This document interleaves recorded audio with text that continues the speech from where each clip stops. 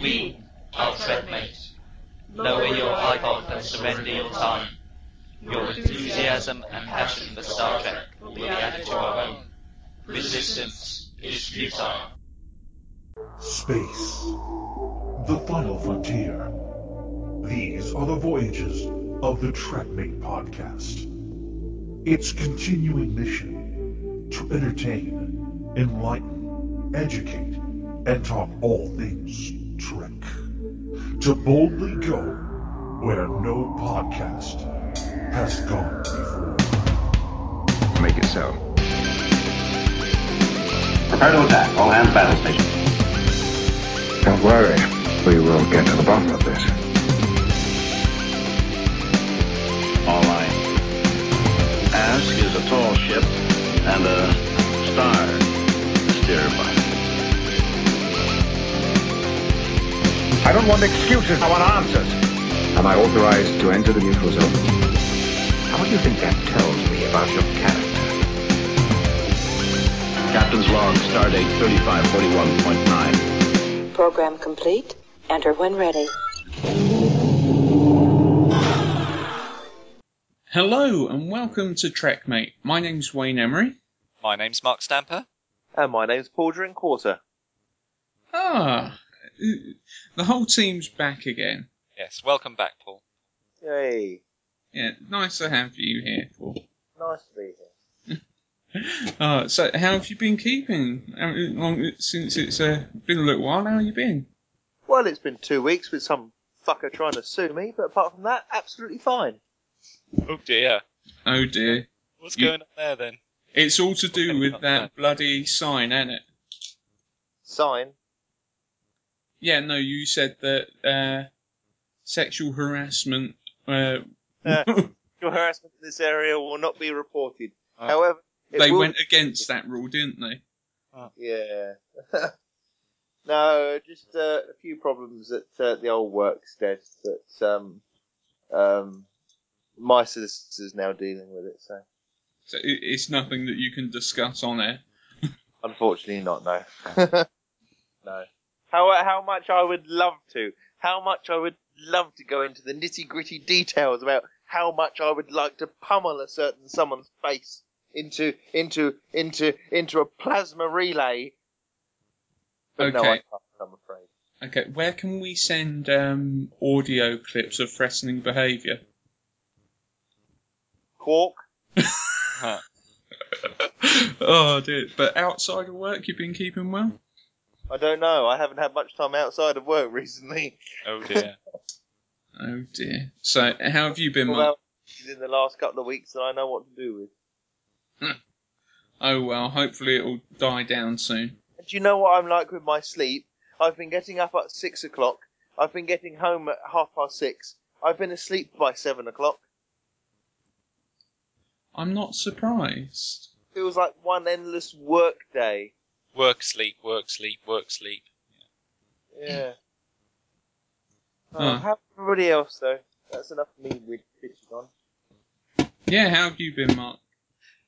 Busy. Been a very busy week with work and whatnot, but a busy week podcasting. I'm everywhere this week. You can't miss Mark this week. No. So obviously I was on the Trekmate show last week, which was published Sunday, of course. And then I was on Supplemental, and then I'm on 10 Forward, which by the time you've listened to this will have been published. That'll be published on Friday. Mm-hmm. And then we'll have this show again on Sunday. And then I'm on previously on the Alpha Quadrant on Monday. So a lot of recording and a lot of editing this week. But it's all been good. All been good. That's Really enjoyed going on 10 Forward and doing my Desert Island trek. That was a lot of fun.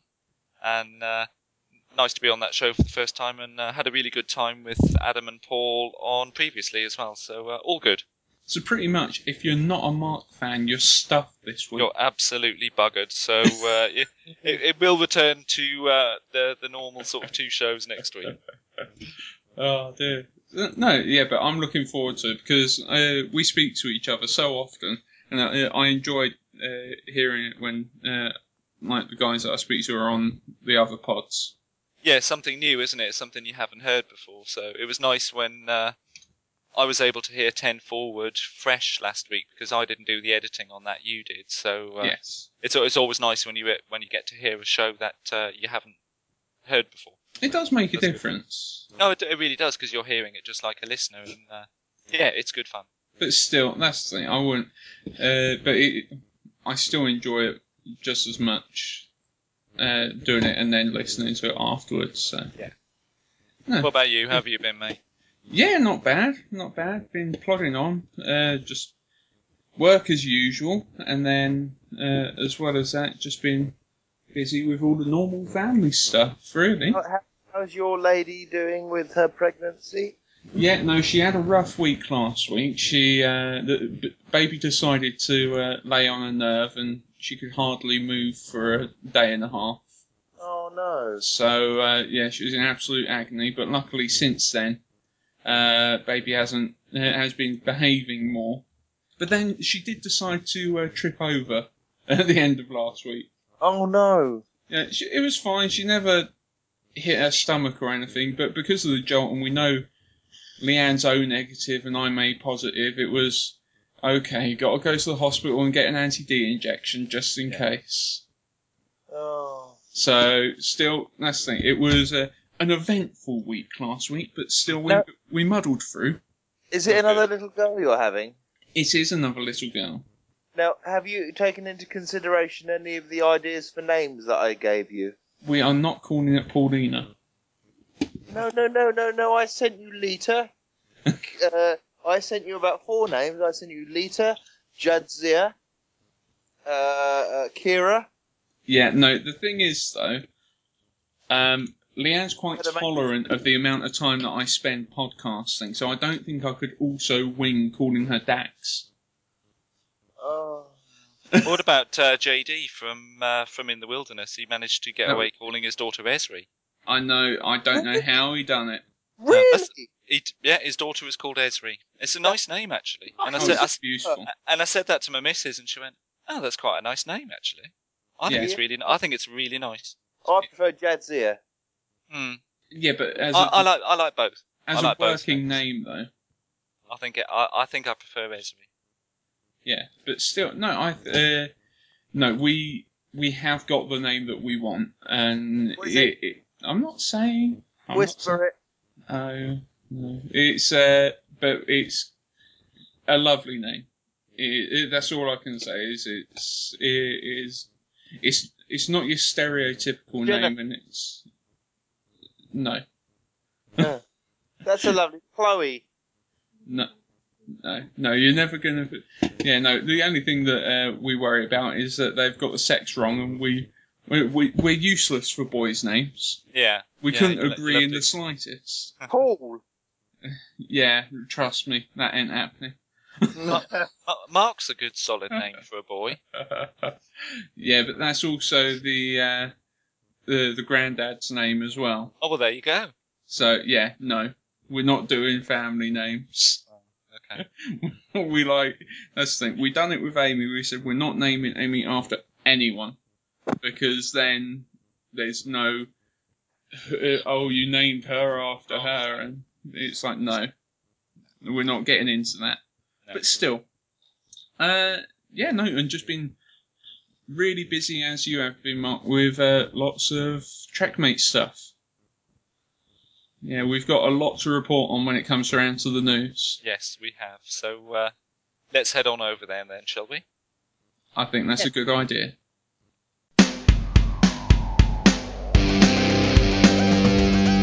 Time for Trek News on the Trekmate Podcast.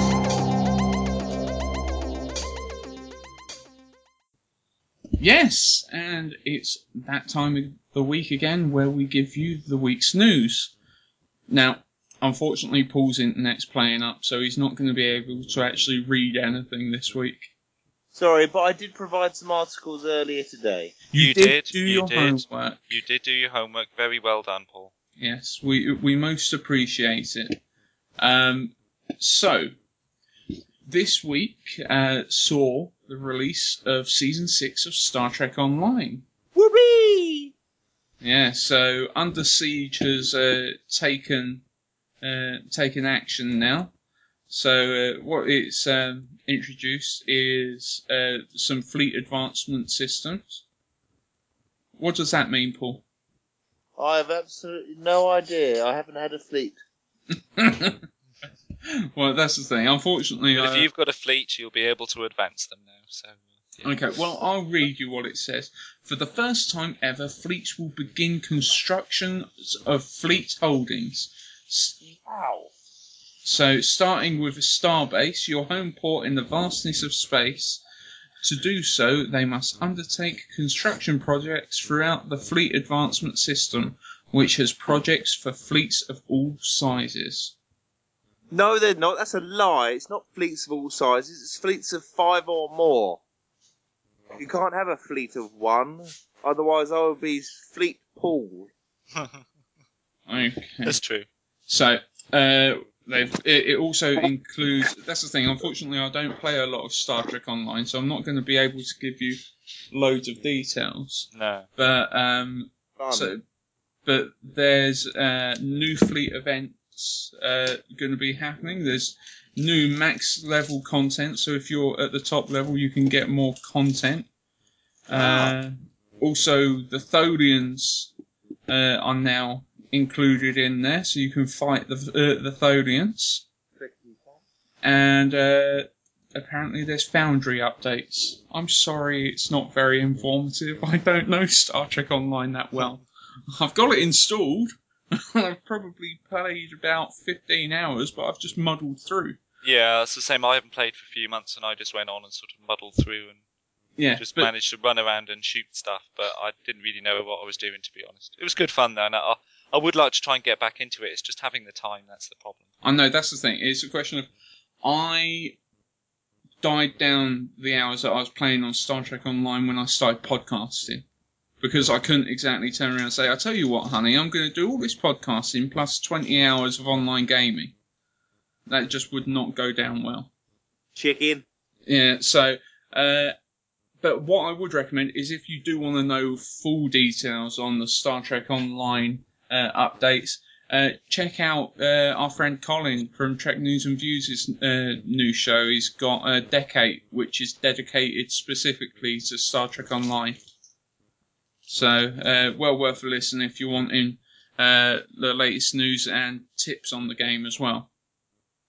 So, maybe we should pay attention, Mark. Yes, maybe we should.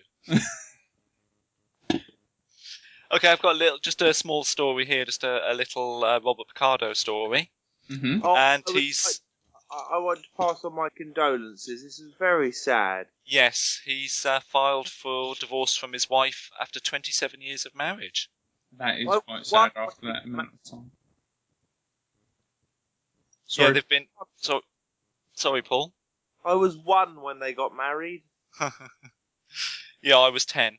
So, they've been married for 27 years, and he's filed for divorce, citing irreconcilable differences, whatever the hell that means. You know, that's the thing. That's almost anything. That's. I'm not going into details. Realise he didn't like her. Well, no, it's you don't realise that after 25 years. It either becomes unbearable, or someone's cheated on someone, or there's problems. But to be honest, they're doing it the best way possible and just being very just being discreet about it. There's no need to shout and holler.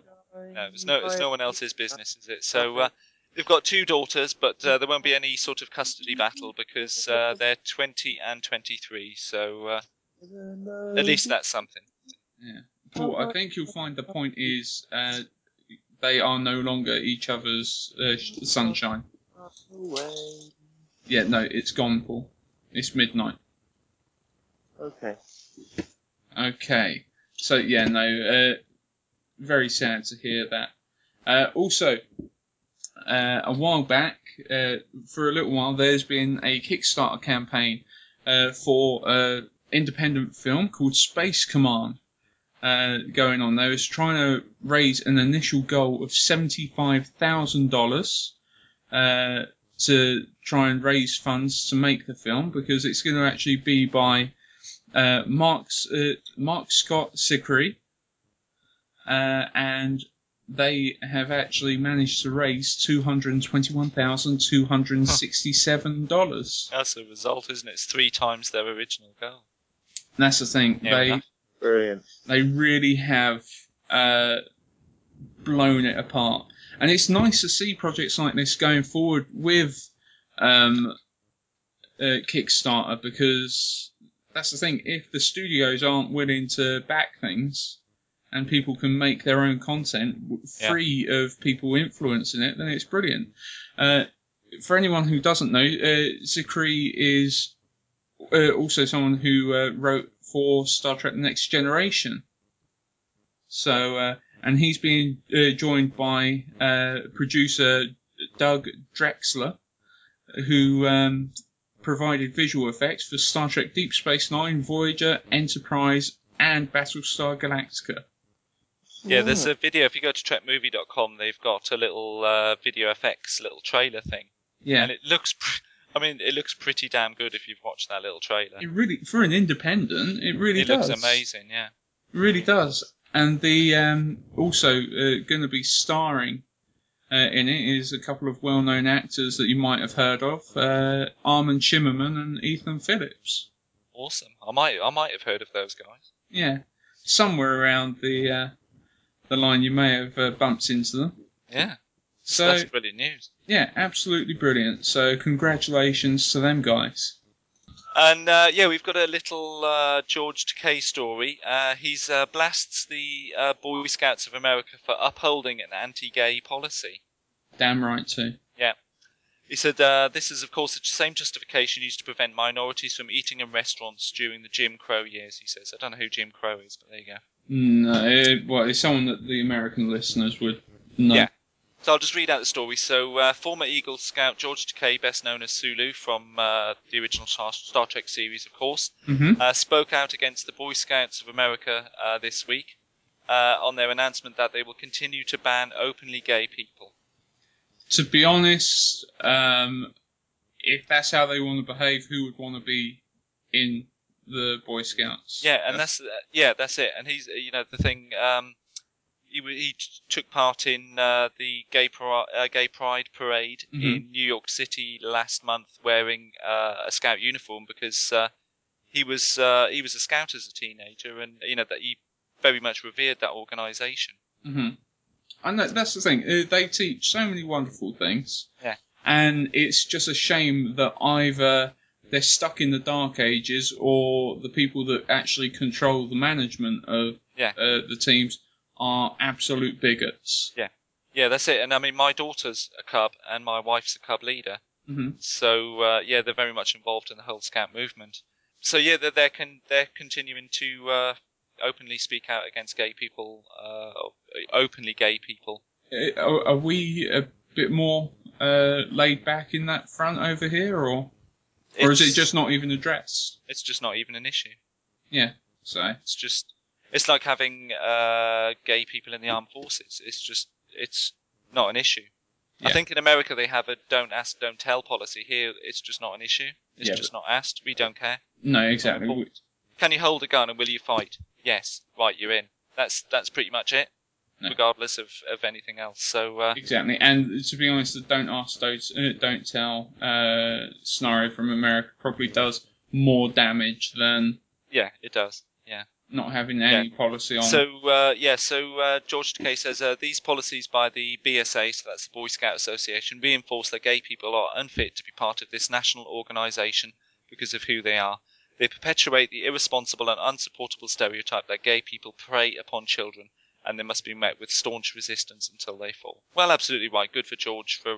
It's very much like George to do that and stand up for that. So good on him for doing that. That's the thing. I have the utmost respect for Mr. K. So very well done. And obviously, that's the thing. It's just not needed in this day and age. So still. Also, another bit of news, a couple of bits of comic news for people out there. We've just had the previews of October's releases that are going to be coming out. There's going to be a hardcover copy of the Star Trek newspaper strips It's the complete collection that ran in newspapers from 1979 to 1981. So I'm not sure if this is the first time they've ever actually been published other than in the newspapers. So, but that'll be nice to see, a real like page out of history coming to you, and that'll be coming in October, hardcover, 264 pages with a retail price of $49. Cool. Also, they've gave a preview of Star Trek number 14, which will be coming out. So, continuing the countdown to the blockbuster that will be 2013's Star Trek movie. As well as they've released a front cover for number 2 of The Hive. Another cool picture following on from the second one. And the artwork on the first one looked awesome. And this one's rivals it just as much. They've got 2 alternative covers at the moment, and they're both including Locutus. So, and it looks... Scroll down now. Oh yeah, that does look nice, doesn't it? That looks absolutely beautiful. So it'll be interesting to see what goes on there. As well as just previewing number 6 of the Doctor Who Star Trek crossover, Assimilation Squared. Yeah. So, and to be honest, I will keep you updated on that. Number 1 was a good read. So... Yeah. I'll keep you fully up to date. So, and no, I won't go into that just yet. I'll wait until our news bit. Okay, I've got another little bit here, and that's the Trek Nation documentary.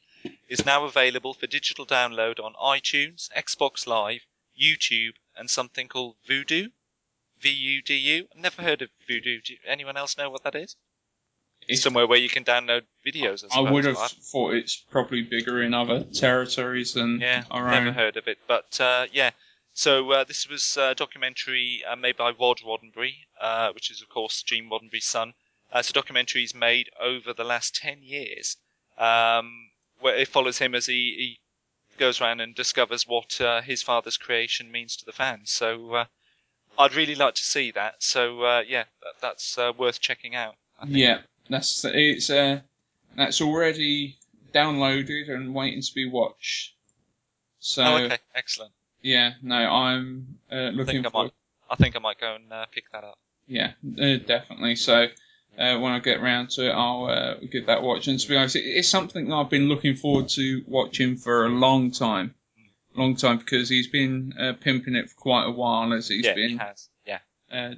Like getting everything together, so it's going to be interesting. Apparently, it's quite a moving piece. Oh, I'm sure it is. I'm sure. I'll really look forward to watching that. Yeah, same here. Also, there's been released since we've got season 1 of Star Trek Next Generation coming out on Blu-ray next week. It is next week, isn't it? It is 23rd. Yeah, so Monday. Yeah, it is. No, not far away. They've actually released cover art for season 2. Awesome. So they've released cover art as well as a trailer for it. So, to be honest, I think we could get this before the end of the year. I think by Christmas, it's like I was saying the other day when I've got my birthday is literally right before Christmas. I'm probably not going to buy season 1 in the next couple of months. Because I want to save my money for Star Trek London. But if the season 1 and season 2 by Christmas, that's just perfect. Season 1 for birthday, season 2 for Christmas, sorted. Yeah, no, definitely. Because they're saying aside from the 22 episodes from season 2, they're going to also include special features such as a roundtable discussion featuring the entire TNG cast, including Patrick Stewart, Brent Spiner, Jonathan Frakes, Marina Sirtis, Michael Dorn, Gates McFadden, and Will Wheaton. Excellent. So that'll be good fun. Though they shouldn't really have Gates on it. She wasn't on season 2. She wasn't. That's right. They should have Diana Muldaur in, but yeah. Obviously, she probably wasn't available. Yeah, no, but still, that's they haven't released a release date, but to be honest, when they're throwing bits of information out like that, it looks promising. Yes, it does. So I'm just watching the trailer now, and they just had bits of Q Who on there. no, nice. And The Measure of a Man. So I mean, Q Who would be awesome in HD. That's the thing. I think the team that they've got working on it are going to pretty much try and churn out 2 or 3 a year. Yeah. At least. Wouldn't surprise me if they're doing it at this sort of rate, they might be able to get 4 out next year. You never know. I would say 3 would be a better shot. 3, yeah. So that means by the end of next year. So by the middle of 2014, we'd have all 7 series of TNG, and then I think it's probably time to start on Deep Space Nine. I think that's the thing. I think it's going to end up being a natural progression to just finish. Once you've done one, Warner. yeah. Once you've done one, you might as well do the rest. But then give it 10 years, and they'll be putting together the new high definition. Yeah, super version. duper Blu-ray to make us buy it all again. Mm-hmm. Still looks amazing, so excellent. I think that probably is quite a nice little clue that it could potentially be out by the end of the year. Yeah, that's the thing. Just them little snippets give you enough hope. Yeah, let's hope so. Really does. So, not a bad. After not a last bad. week's, After the last few weeks, that's a nice little bit of news this week. Yeah, definitely. I'm quite happy with that. And to be honest, there is plenty of TrekMate news this week as well. There is. Did you want to kick us off then, Mark?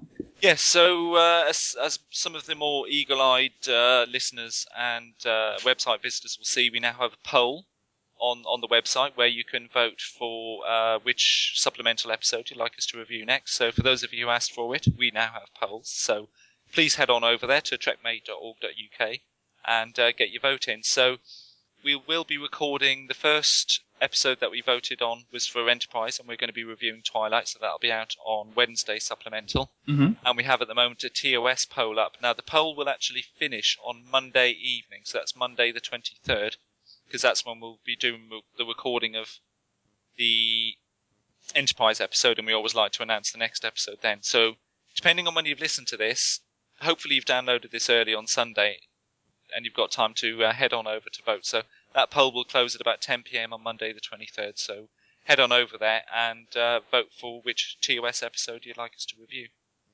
We have an episode clearly in the lead at the moment. Mm-hmm.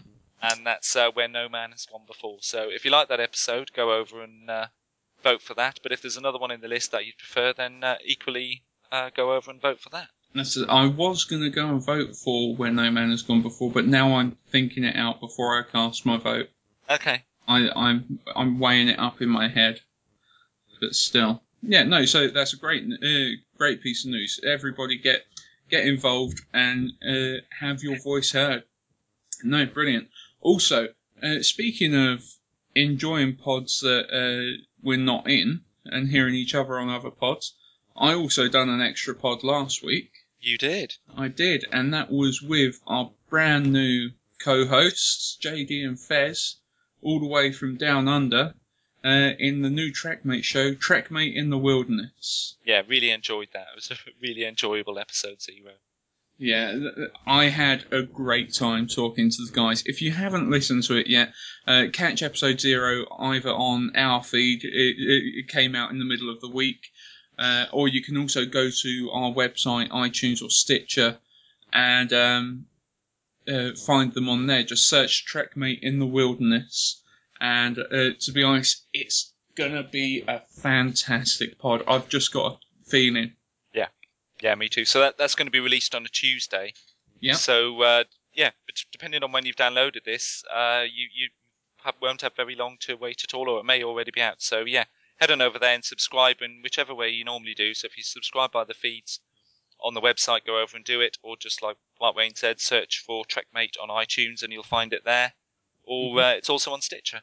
It is. And to be honest, the basic premise of the show is they are a Deep Space Nine dedicated podcast. I know there are a few out there.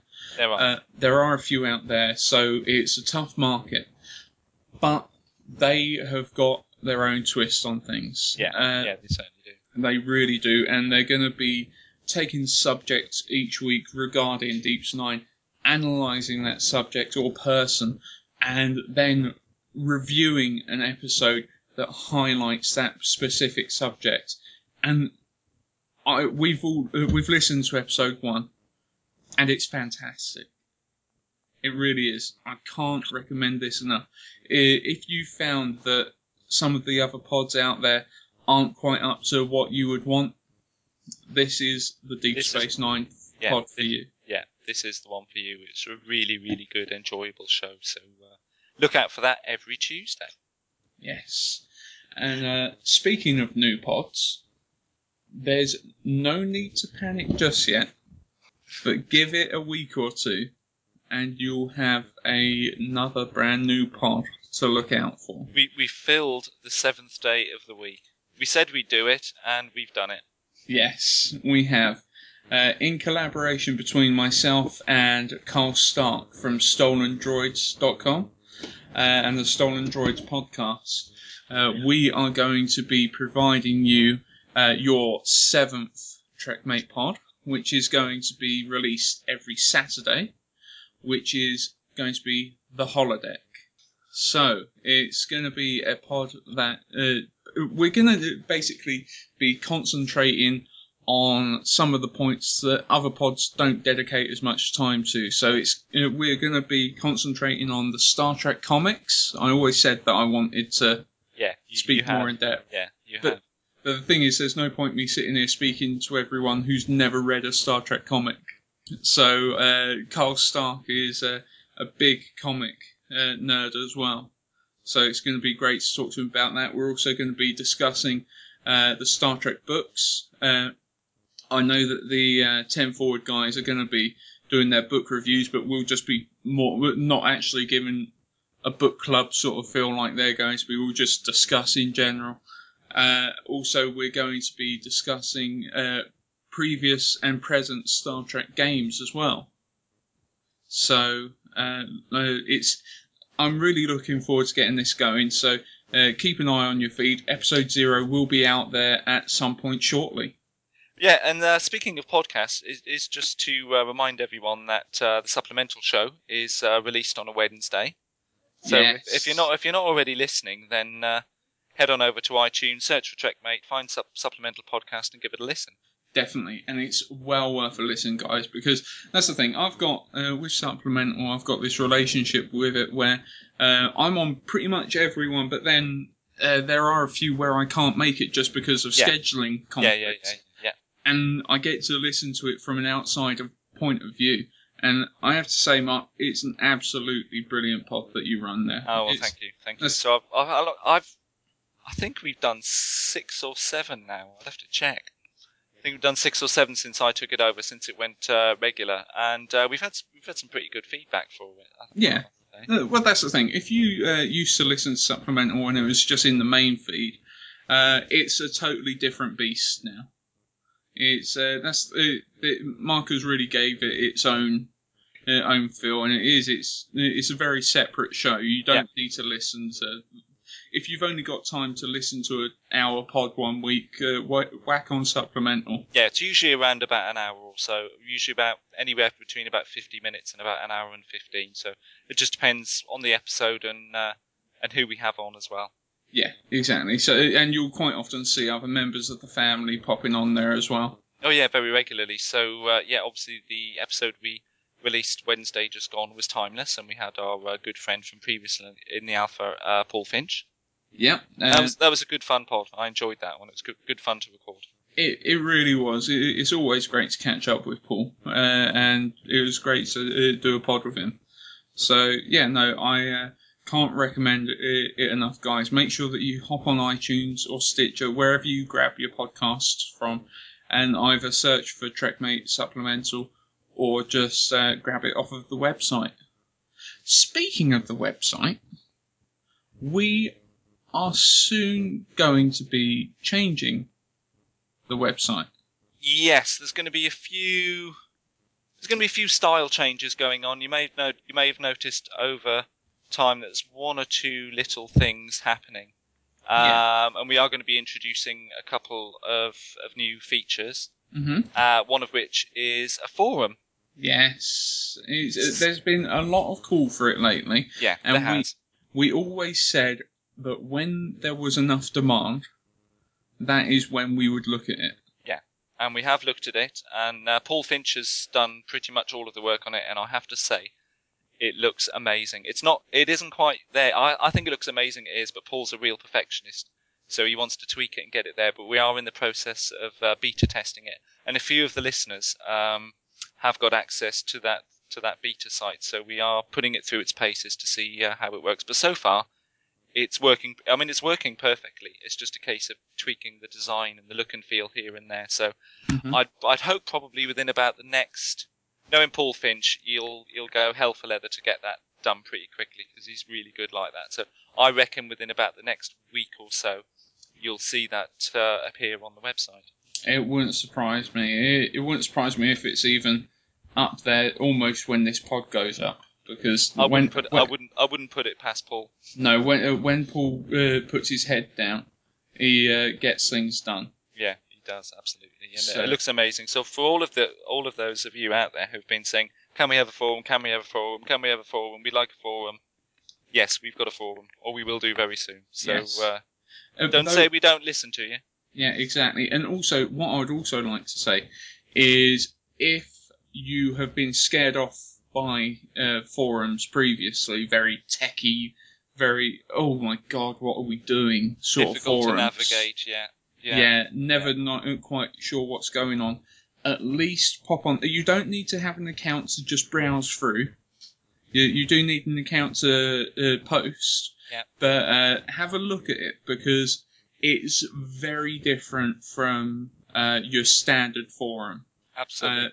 And personally, I find it very user-friendly. Yes, most of them. You're absolutely right. I mean, I'm a techie person, and I go onto most forums, and it's like, oh, Christ, I've got no idea where I'm supposed to be going at all, and they're just really confusing. But this it's just nice and clear and simple and bold. Styling looks really good. It's just amazing. So I'm sure that's going to be very, very popular. Yes, very much so. And there will be some more website stuff. There's more stuff going on behind the scenes. Yes, always is. Yeah, so make sure that you keep checking the website and listening to us, because we're going to be telling you. Also, just as a point of notice as well, the features section on the website. Yes. I know that when we first done it, Mark was kind enough to put together a feature for the trekmate.org.uk, and that was on the board, wasn't it? Yes, it was. Yes. It was, and it was a very enjoyable piece. And we have been a bit slack. We've only done one other article that was featuring Gail Gerard's knitting stuff that she put together. Cool. I like that. Though what we are now doing is everyone who hosts a pod in the Trekmate family is digging in and going to be writing a feature for you every week. So make sure that you keep coming back to the website, because we're going to be putting new content up there. Something to get you thinking. That's the thing. Everyone has got a very different style and very different ideas of what they're doing.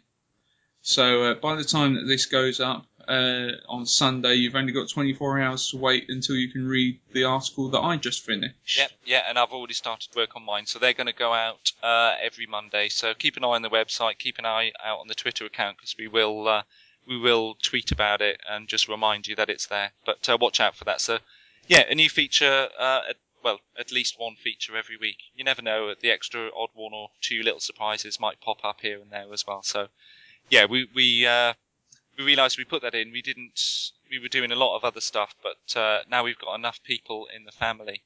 We think we can handle that. We can write one feature every 12 weeks. Yeah, exactly. That's the thing. We've been so busy with building other things for the website, with starting new pods, with everything, that unfortunately the features section did get a bit bogged down and ignored. So, but no more. So the Trekmate family website is going to be your number one stop. And remember, if you do want to keep up with the latest Trek news as well, we do list news on there that's hosted from other websites, sourced from Trek News and from StarTrek.com. So we want to be your hub for everything Trekkie. Yes, absolutely. And we're getting there. We're getting there pretty quickly as well. We are, and also I think it's this is also a good point to just mention the new website that Paul's also built. Yes. So there is another new website. So that's StarTrekPodcasts.com. Yes, it is very much going to be. We're trying to use it as a hub for Star Trek pods. So basically, that people can, whoever. To be honest, the listeners that we've got now, it's not going to affect you as much. It looks bloody lovely. So go over there and check it out, and make sure that you have a look, because it is absolutely gorgeous. And also, it will inspire you to look at other pods maybe that you don't listen to already. But it is very much to try and hook in some new listeners. Yes. As well. So it's all around about making us easy to find on search engines, but also bringing in other Trek podcasts and other geekery type podcasts as well. Yeah, exactly. We want to help out featuring other pods in return for them helping pimp us out. Yeah. As well. Well, that's the thing. The podcast community that's out there at the moment, we're all very much in each other's pockets. Yeah, we are. So it's quite a tight-knit community. It is. I mean, we've mentioned this before. There's no rivalry at all between any of the Star Trek podcasts, because let's face it, most of us listen to everyone else's podcast, don't we? Yeah, we really do. And that's the thing. It's funny because when you do speak about it, it's like I personally listen to the Ready Room, Dork Trek, to Delta Quadrant, to Trek News Views, to Treknologic, to there are so many that I do listen to. Yeah. And when you speak to the other hosts, they do exactly the same. Yes, we're all listening to everyone else's show, so yeah, we are a very tight-knit bunch. But as that, like I said, there's absolutely no competition at all. So no, exactly. There's the more Star Trek podcasts out there, the better, and the more that we can help promote each other, then the better for everyone. Really. Yeah, exactly. So if you are running another pod and you want, check out StarTrekPodcasts.com, and if you're able to do a little bit of cross promotion with us, then we're more than happy to have you up there, because it's a win-win situation for everyone. It is. Yeah, so check that out, StarTrekPodcasts.com. And once again, to be honest, Mark, I don't think we can thank Paul and Adam enough. Oh, they've done an absolutely fantastic job. They really, really have. We couldn't have got this far without them. That's the thing, because personally, I put my hands up and say I wouldn't have been where I am now without you either, Mark, because you've done so much as well. Oh well, thank you. No, that's the thing. I'm the thick one that just comes up with ideas. You guys are the ones that make the magic happen. But those two have worked tirelessly for us. They absolutely have. I mean, it's a hell of a lot of work doing all this. I mean, it's absolutely worth it. I mean, I love doing it, but it's a lot of work. I think when you said to me back in February, and we just finished recording a normal show, and you just casually said, "So, are you going to come on full time then, or what?" Yeah. And I just went, "Yeah, all right then. Yeah. All right, I'll speak to you next week." Yeah, okay. And I think I sort of underestimated the amount of work, but I love every minute. I really enjoy doing it. So yeah. No, I wouldn't change a thing. Other than maybe if we could get paid for it and give up our day job. Well, yeah, I've said that a couple of times to the missus. I wonder if I could make some money out of doing this. I'd quite happily sit at home and record and edit and do stuff on the website and get paid handsomely for it. That would be a dream job, wouldn't it? If anyone wants to fund us, I'd more than happily sit here and talk for 7 hours a day. Yeah, easily do that. And also, one other thing I did want to just iterate one more time before buttons start to get pushed and things start to go ahead, we want your suggestions for if you have a charity that you support regularly and you would like us to help out, because we are going to be doing a charity event at some point very soon, and we will be releasing details. Please let us know, because I've been trying to think, Mark, I'm not sure if we should just support one big charity or maybe split our funds that we end up raising between two. Could do. I mean, it depends what the listeners think. I mean, it would be good because we are an international pod. It would be good if it was an international charity. So, yeah, I don't want to put ideas in people's heads, but something international like the Red Cross or Amnesty International, or I mean, there's thousands of good charities, but there really is. Send us your suggestions. Let us know, and that's who we'll support. Yes, and so keep your ears out, because it'll be something exciting coming up. It will. Yeah.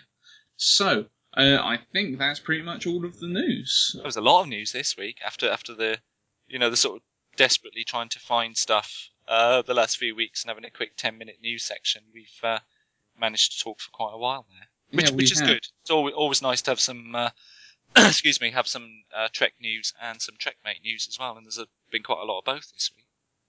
There has been a hell of a lot. And also one other bit of news. Unfortunately, Paul's fallen asleep. Yes, he has. So you might have heard him go a little bit quiet. Well, he didn't actually say much at all, even when he was awake. But yeah, he dropped off, I'm afraid, and we couldn't wake him up.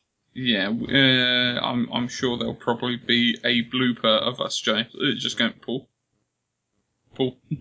Yeah, zip along to the end of the show and... Yeah, no, listen to the rest of it first. Oh yeah, don't go straight there now. Listen to the show and look forward to hearing that at the end.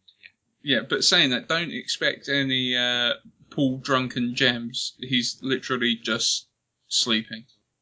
So, if you're listening to this, Paul, at least you're awake.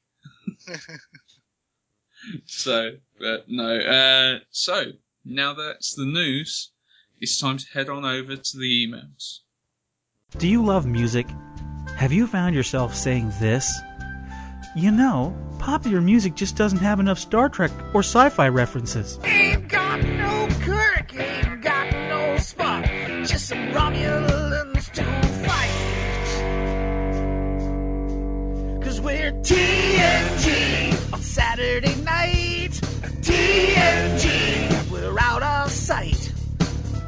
Well, you're in good company, and you're in luck, because now you can have your great music and geeky references by simply going to StarTrekParodies.com. Yep, that's right.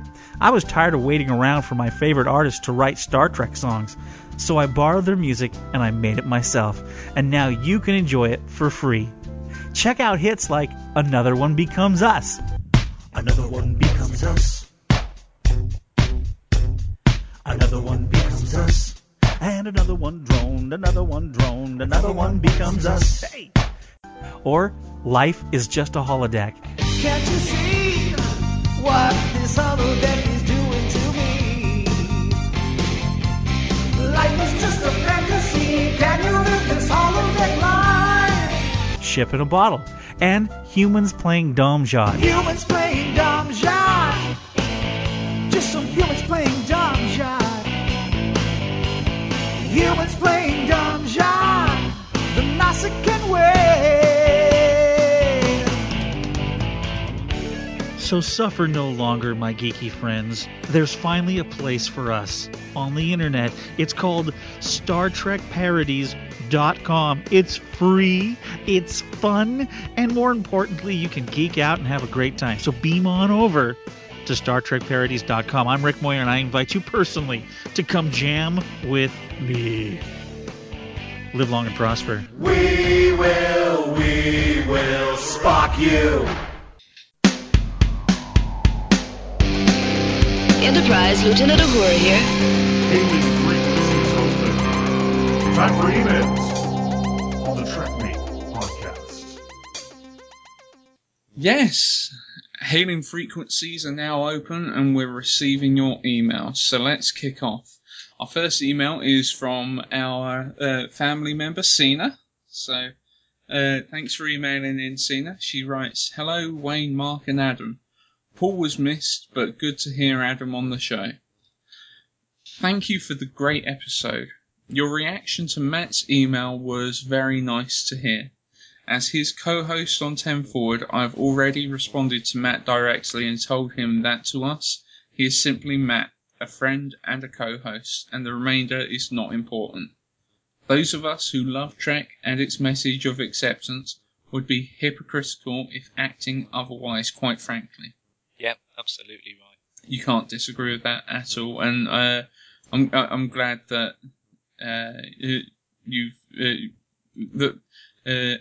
our reaction is to Matt's emails been appreciated. Yes. As well by the listeners as well. So, but once again, can't thank Matt enough for such an email as well. Yeah, definitely.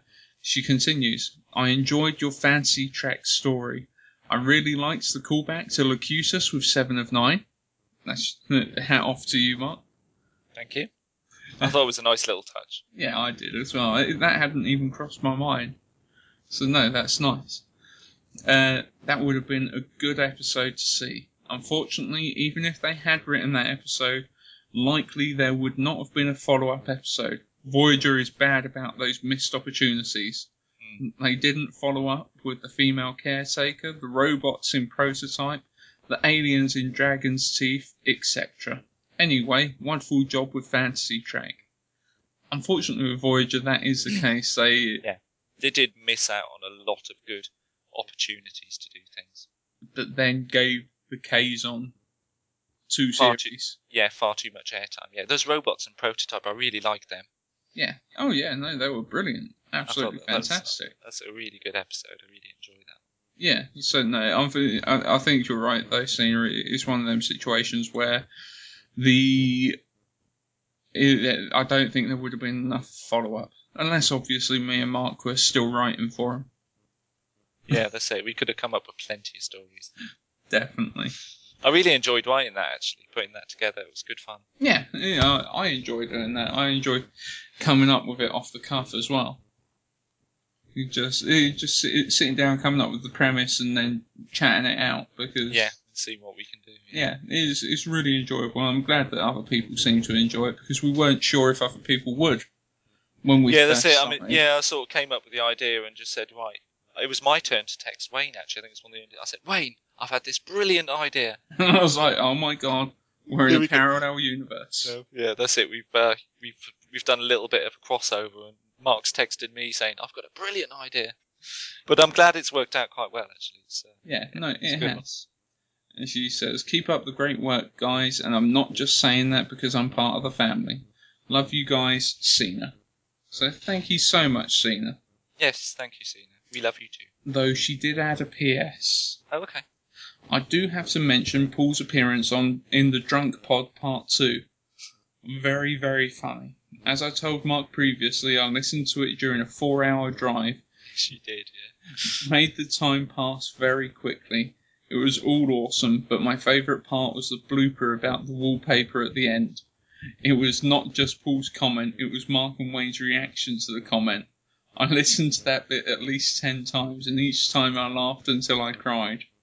If I remember rightly, that's the thing, I've only listened to it once. Is that where we're like, what the hell are you talking about? Yeah, we were talking about microphones, and then we started recording, and he's like, I can't see the line in my wallpaper, and we just went, what's that got to do with microphones? He said, well, nothing, because microphones you talk into and the wallpaper's on the wall, and we were just like, what?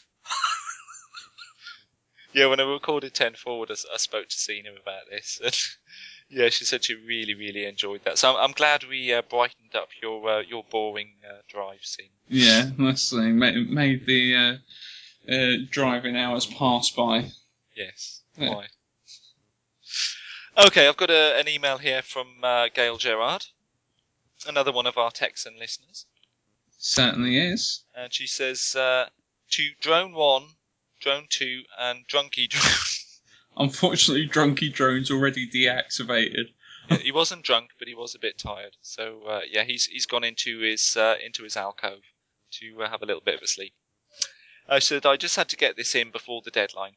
Bring on more drunk Paul. You're absolutely hysterical when you're, as you say, rat-arsed.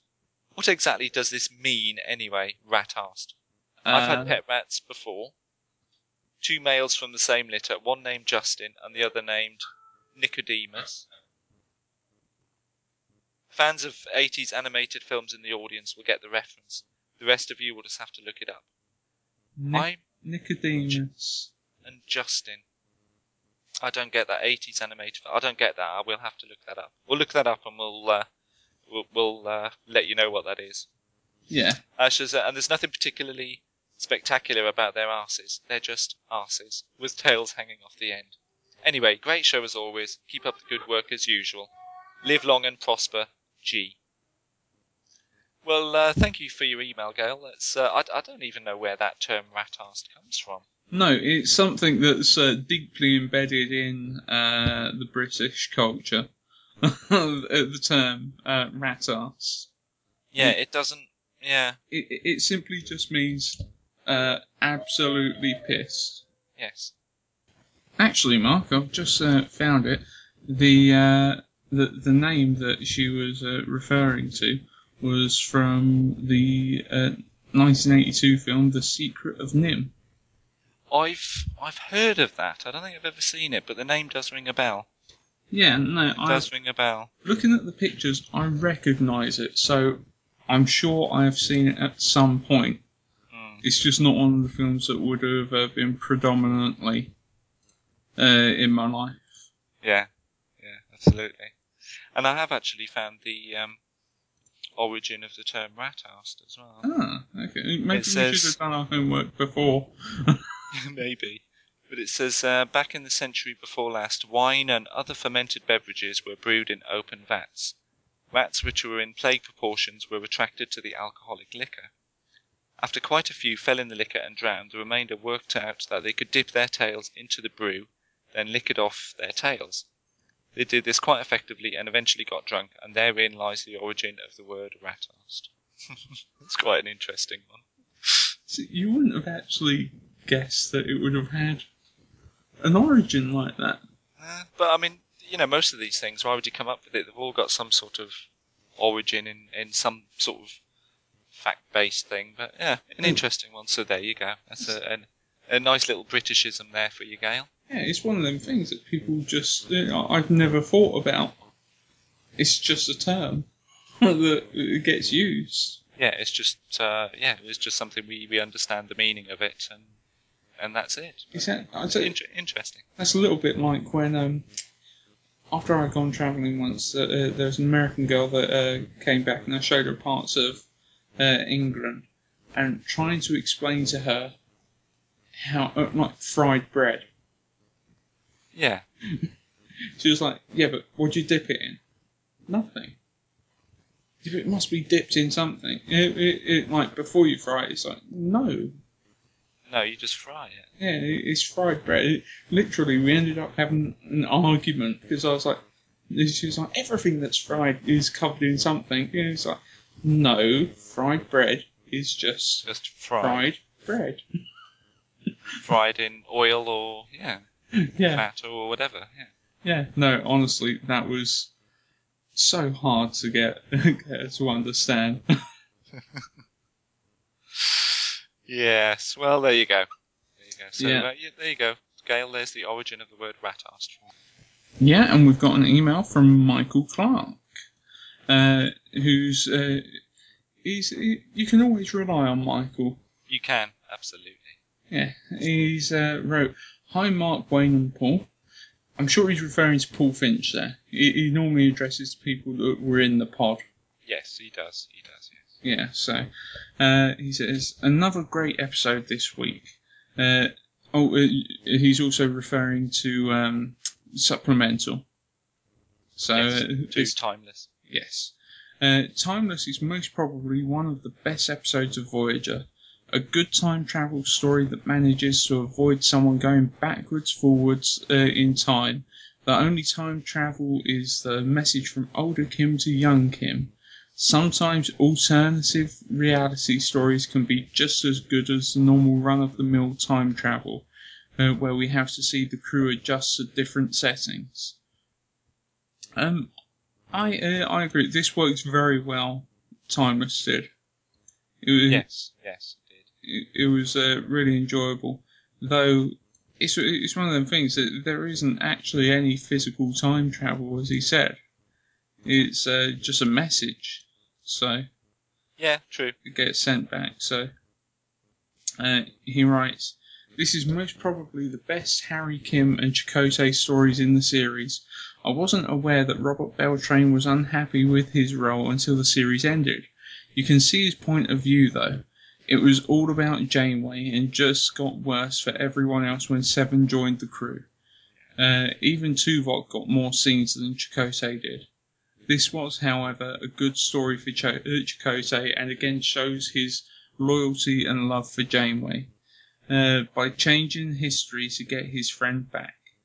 For Harry Kim, his older self has more depth of character in 40 minutes than a young Harry Kim had in 5 years." It's true. It is true. As Charlene would say, PDH, even in this episode, Harry manages to get himself killed via the warp core breach. Yeah. Garrett Wang, or Wong, sorry. You know what? Wong. Yeah, you know what Garrett Wong says. Yeah, if you say Wang, you've said it wrong. Yeah. Garrett Wong played the older Kim well and deserved credit for that. I have to agree that Timeless had one of the best opening teasers in all shows, and seeing Voyager in the ice was quite shocking. Like you, Mark, I actually saw this for the first time on VHS. It felt like forever waiting for new releases to come out. Overall, I would say this was a good story and a great way to celebrate the 100th episode. Looking forward to Twilight next week. Always a great show. Regards, Michael. Well, thank you for that, Michael. Yeah, thank you for that. I'm glad you enjoyed that one. It's an excellent episode of Voyager, and I was very glad that we that we chose that one, and that Paul came on to join us for that. Very good episode. It was, and to be honest, Michael made me think about a couple of things with this email.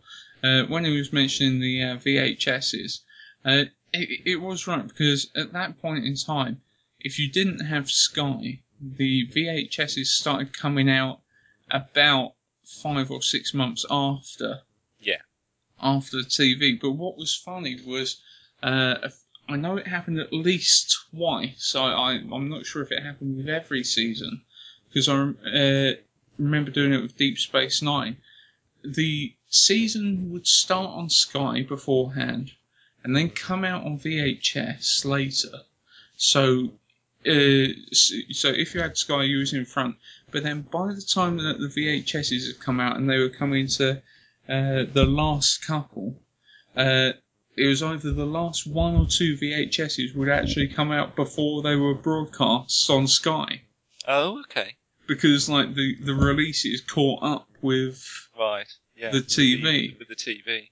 Because so it was. I just remember going to our local game shop with a mate, and getting the last 2 episodes before they were on Sky, because it was like the end of season 5, and it was, oh my god. Yeah. So I can totally associate with that. Also, when talking about the alternative realities and everything, because I do think I was right in saying that rather than actually changing the future, it probably created an alternative timeline. Yes, probably. Yeah.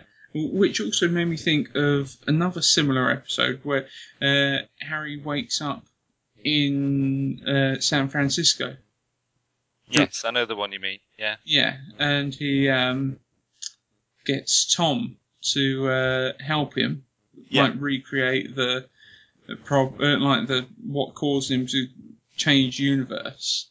Yes. And the whole thing was Tom had more trouble in this alternative reality than he had in the previous one, and he was helping Harry to send Harry back to repair. Yes, because he wanted to, and he wanted to believe that he was having a better life in the other universe. Yeah, so Harry told him, you're the pilot on this starship, and all right, you're on the other side of the galaxy.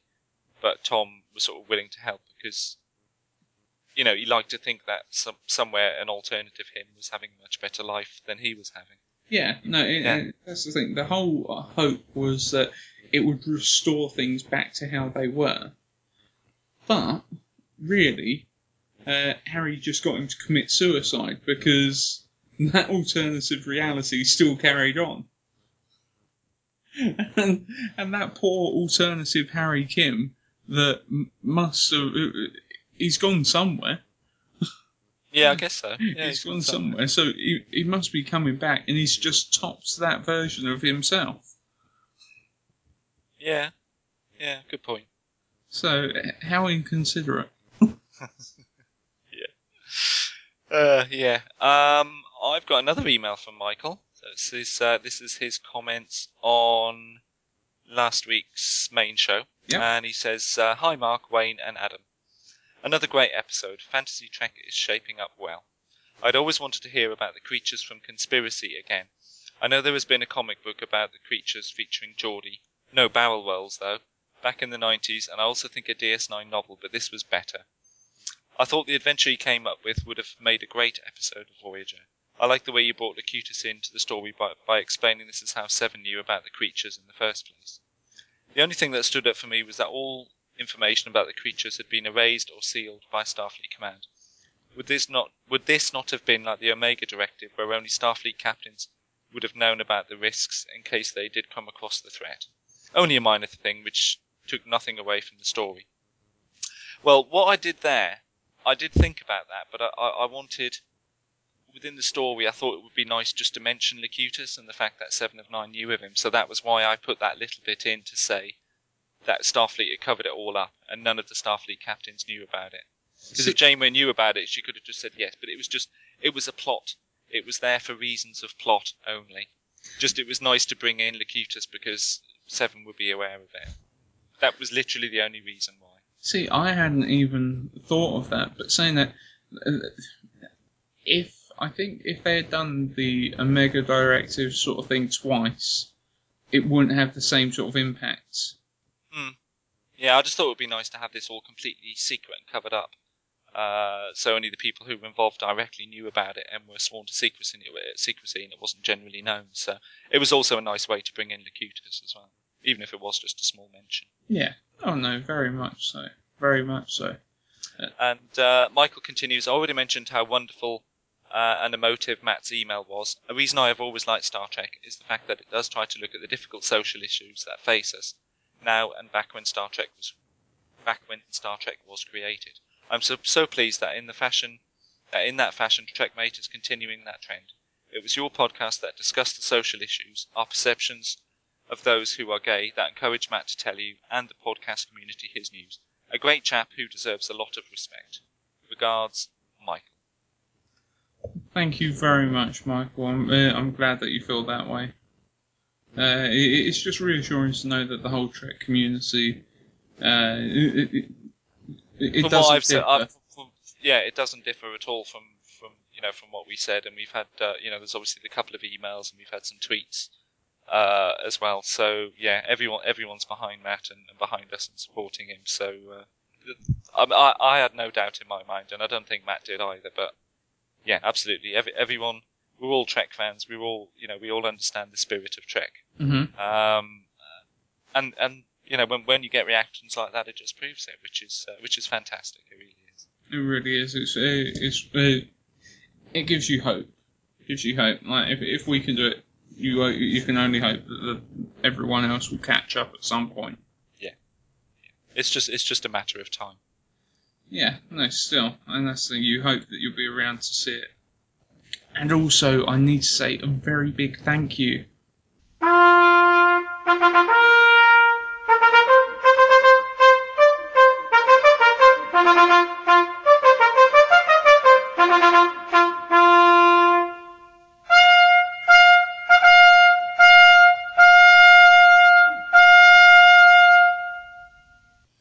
to Michael Clark, who kindly donated towards the helping of running the podcast this That's week. excellent. Thank you very much, Michael. It's very much appreciated. Yeah, we really do appreciate it. And the thing is, Michael sent us a message. He was like, "Oh, I'm sorry, it isn't much, but like it's all I could afford." It's like, no, honestly, you've just paid for the hosting for a month. Yeah, that's a month's hosting of the website, which is significant. So Yeah. that was excellent. Thank you very much, Michael. Really does make a difference. So thank you so much. And seeing as that's all of the emails, I suppose we better close hailing frequencies and head on over here. And now it's time for the topic of the week on the TrekMate podcast. Yeah, and it's time for our topic of the week. And it's a little surprising, actually, Wayne, that we haven't talked about this before. Well, that's the thing. It's one of them subjects. It's a bit dry. No one really wants to talk about. It's hidden away from the general public, really.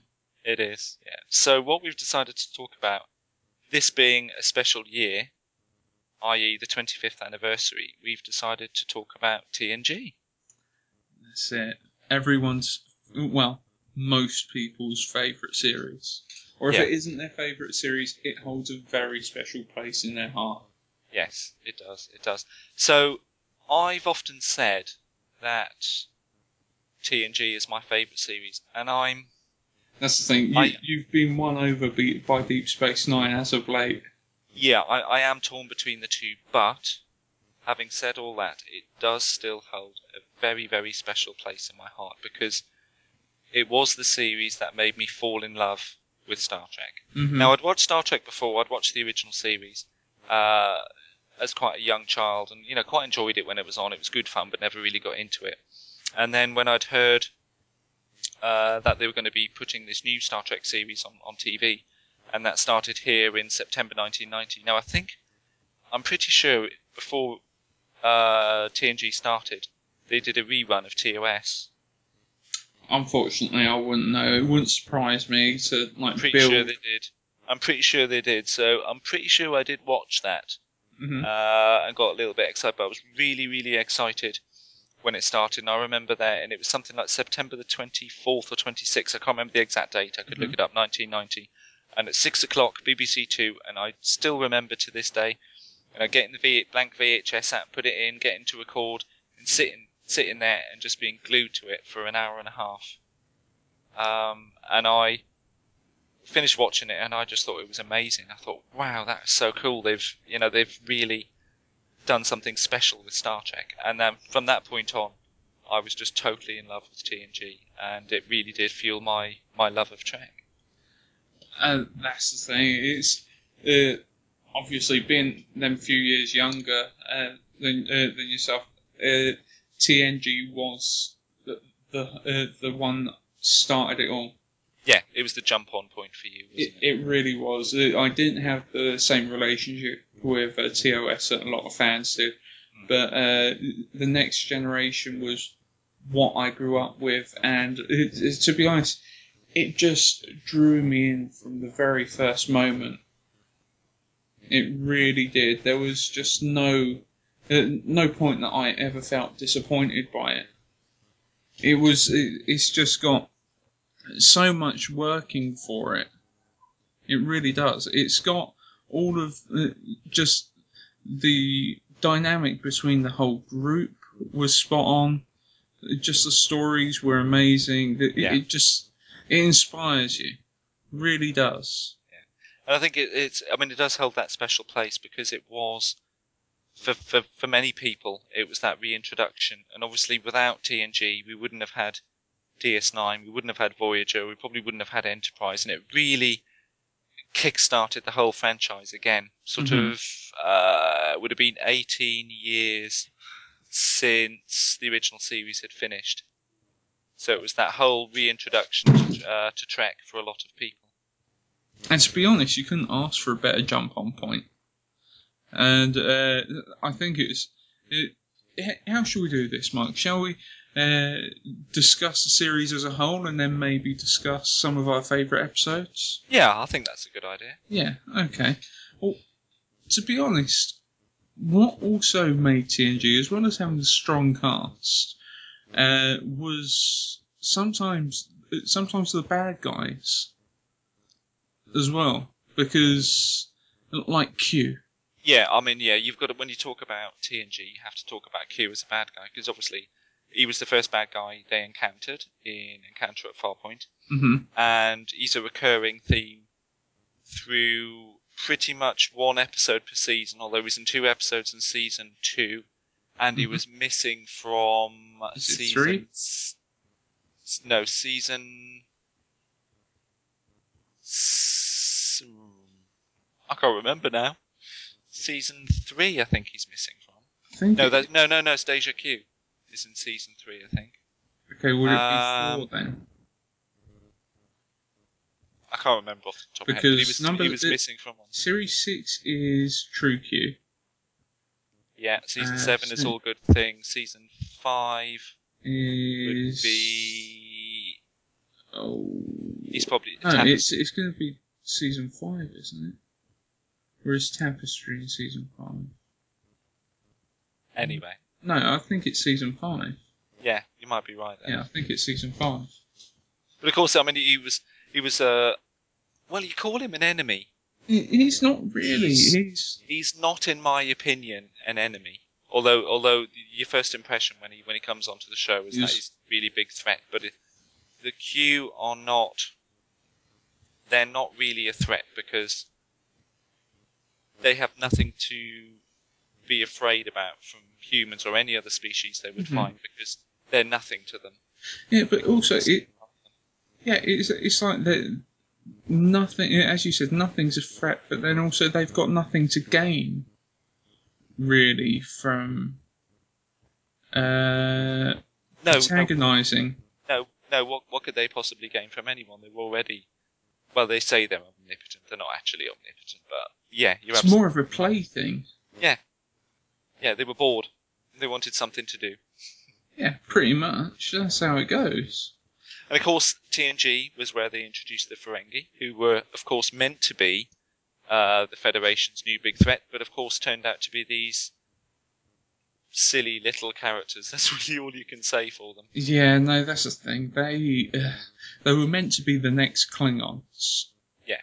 But really, they did not work well whatsoever. I'm not sure if how it was wrote or how they were directed to act. Or maybe just that stupid whip.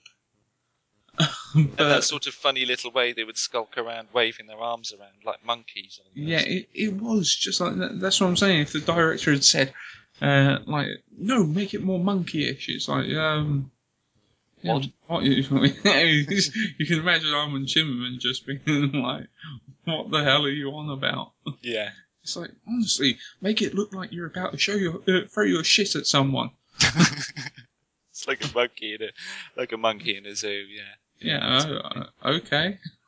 But of course, I mean, if you're talking about enemies, I mean, we should talk about the Klingons as well, because I mean, the TNG brought about quite a few changes to the universe that we knew from TOS. Of course, the Klingons were allies. They were allies. I mean, they weren't part of the Federation, but they were now allies, which was a big change.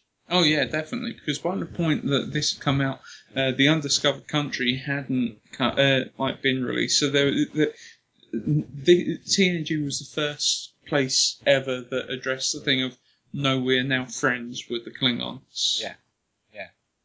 Because you even see that early on, like with Riker doing the exchange program. That's a great episode. That's season 2. Yeah, season 2, A Matter of Honor. Yes. Yeah, that's I think that's probably one of the standout episodes of season 2. Yeah, it really is. That's an excellent episode. I'd forgotten about that one.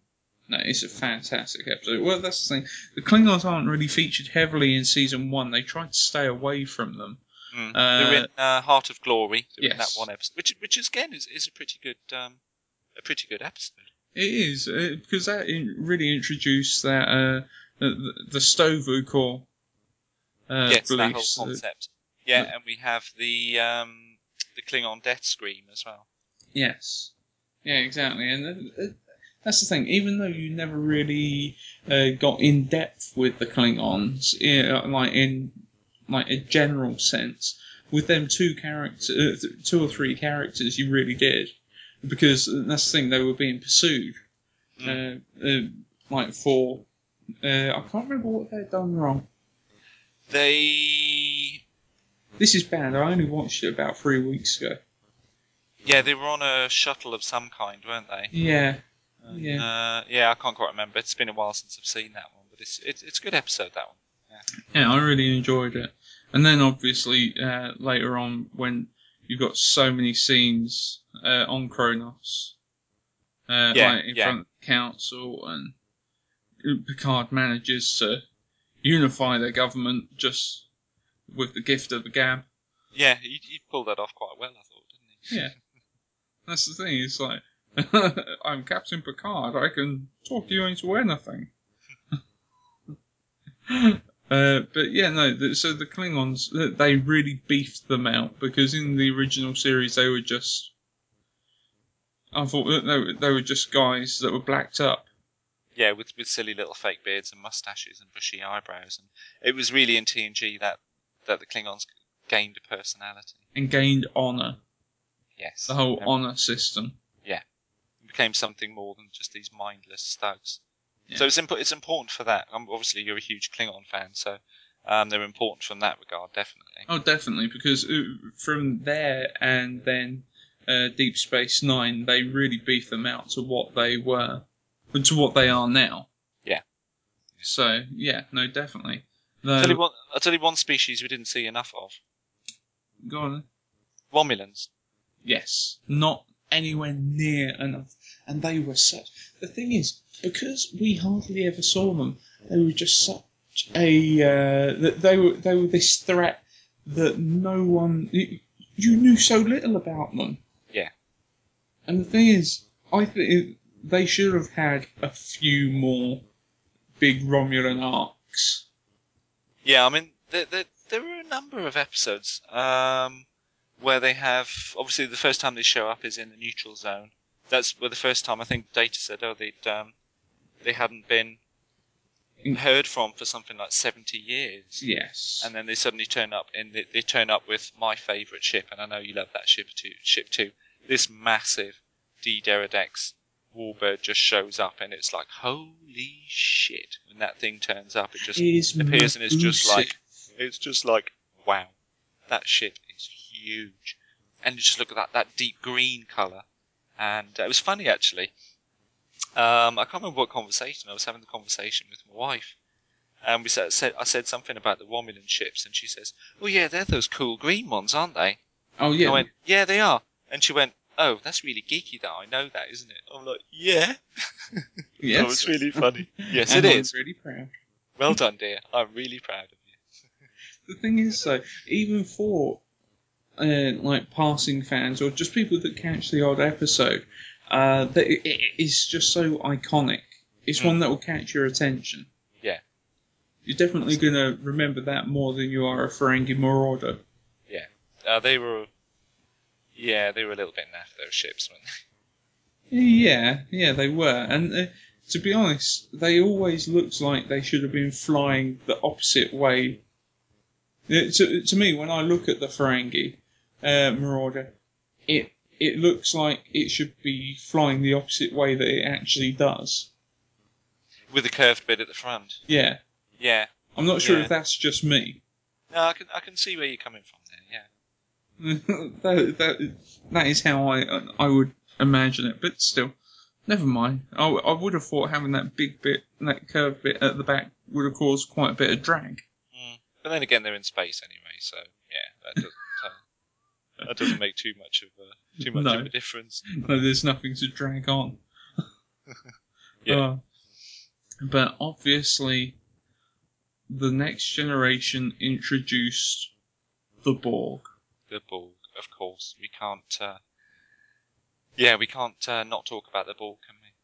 And the thing is, the Borg were they had just the right amount of Borg in TNG that it left enough unsaid that they were still just this huge threat that no one ever really knew everything about until Voyager absolutely beefed out their history. Yeah. Yeah, so they were still very mysterious. Yeah, very much so. Though, obviously, Descent didn't do them many favours. Yeah, it's not a brilliant episode. But still, you can always flag that as, yeah, but that's just the liberated Borg that Hugh infected that Lore took advantage of. So it doesn't affect the species as a whole, but that was one arc that wasn't brilliant. No, I think that's one you can probably pretty much skip over. But then you can't get more iconic than the best of both worlds. Yeah, absolutely. So that's, of all of the, there were so many good episodes. If you look at TNG as a whole, there's quite a few episodes which are like, they're not very good, but there are so many awesome episodes. How many was there altogether? About 140 odd? Oh no, it was about 176, I think. 176, yeah. Something like that, yeah. But the best of both worlds is just, it's an amazing pair of episodes and such a massive cliffhanger. And I remember, I've listened to a lot of the other podcasts, and they said when this was shown at the time, they had to wait the whole summer for the conclusion. Now, I'd remembered, I think on BBC Two, they had the same situation. So they finished season 3. Yeah, because we weren't on the same release schedule as America. Yeah, so it had been a few years after, but it was going to be shown on BBC Two, and then we were going to have to wait a good few months for the conclusion on BBC Two. But luckily, someone I knew had managed to get hold of a videotape, so I was able to watch both back to back, which was amazing. Because I'd have been devastated had you had to wait. Where that cliffhanger at the end, where Riker just says "fire" when they're going to fire the deflector weapon they've developed. It's one of the moments where you're like, no, you can't end there. Holy crap! And I know. I think Charlene talks about her dad shouting and screaming at the TV, going, "No, you can't do that. He's going to wait he's going to wait the whole summer." Yeah, no, that's the thing. Luckily, I didn't have to wait. We had Sky. Yeah. So you were lucky. It was a question of it was on BBC and then straight after on Sky, so there wasn't that waiting point. But it was. That's the thing. That was to me one of the most pivotal moments of this is fucking amazing. Yeah, absolutely. It was just You didn't know if Picard was ever going to come back. You didn't know if he was going. What's going to happen to Picard? How are they going to save him? Yeah, because you would, the Borg at that point, they just did seem completely unstoppable, and there didn't seem to be any way out of it. And of course, there were rumours that Picard would be replaced, and that Riker would be the captain, Shelby would be the new first officer, and all of those things were possible. But obviously, I'm very glad to say that Patrick Stewart did pick up his contract and return. Yes, and to be honest, that's the thing. As I wouldn't change it for the world. But I think if they had ever gone down that line of making Riker the captain and Shelby the first officer, I think it would have been a very interesting dynamic, and I think it would have been a very different series, but it would have worked well. Yeah. There is something about Shelby that I really like. Oh, I liked her as well. I thought she was really, really good. Yeah, that's the thing. Yes, she doesn't mind who she steps on sometimes, but she's ambitious. Yeah. It's one of them. She was one of the first humans that you really saw who was in Starfleet, a brilliant officer, but also someone that just wasn't a happy-go-lucky, I get on with everyone sort of person. Yeah. She was much more human, as we know. Yes. She was a lot more of a Should have been very comfortable on Deep Space Nine. Yes, very much so. Very much so. I know that, was it New Frontier that she was the first officer on that, in them books? I think so. I haven't read them, but yeah, that does ring a bell. Yeah, no, I would like to hear more stories with Shelby. Yeah. Yeah, she was a great character. But, okay, so we talked about some of the enemies, but I mean, we haven't actually talked about the crew themselves, and of course No. the crew is absolutely critical, and of course, well, the one member of the crew you have to talk about first is the Spock. ship. No. The ship. Yes. The ship. It's as we said when we was talking about Timeless. The ship becomes as much of a character as the ship is essential. Anyone else. It is, and as we said before, it's the constant. No matter what's going on, where the crew are, what's happening, the ship is there ticking away. And she's a beauty.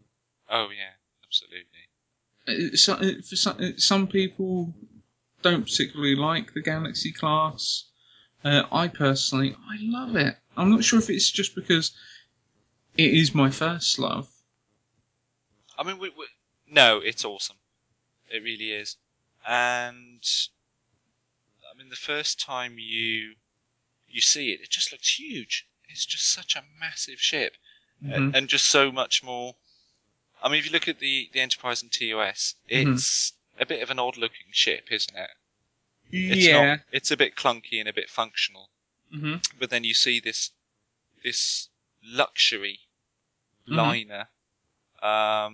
It's just beautiful. That's exactly what it was. It was a city in space. Yeah. It's nothing short. There's everything at your means. They even have their own barber. They don't even have a holographic barber. They have a real, actual barber. Yeah. Yeah.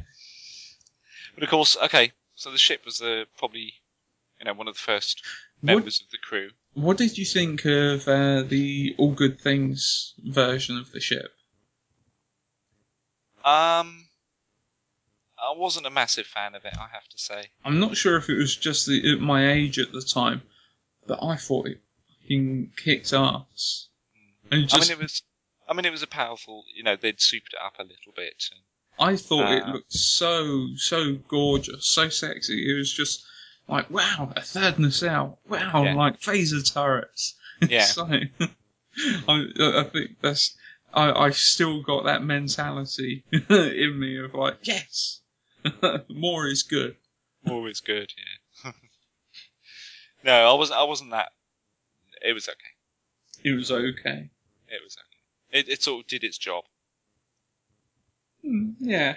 It did its job for that episode. Yeah. But, okay, on to the crew. So, the captain, obviously, a really important choice.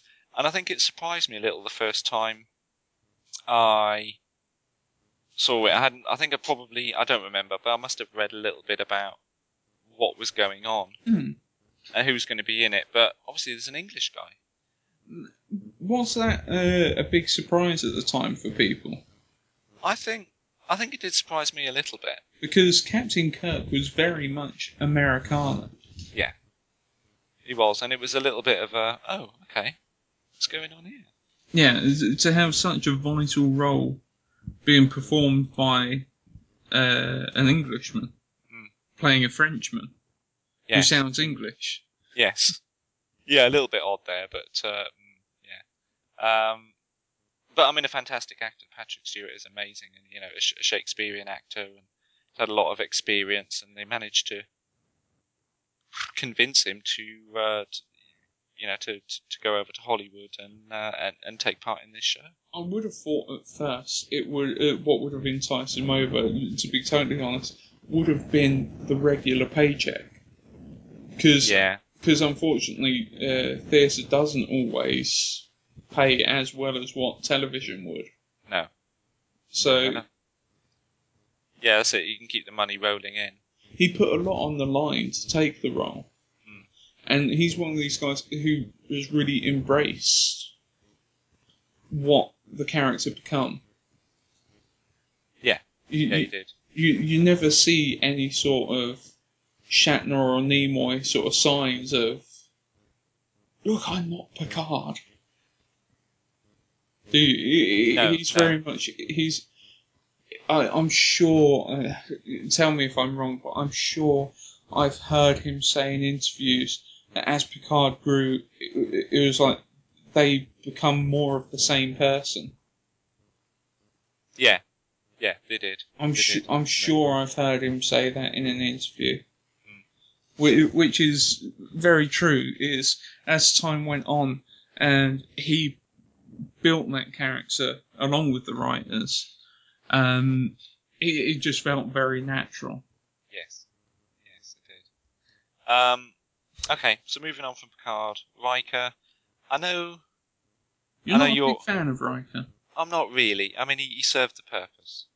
Yeah. I think he did what he had to do. He definitely picked up when he grew the beard.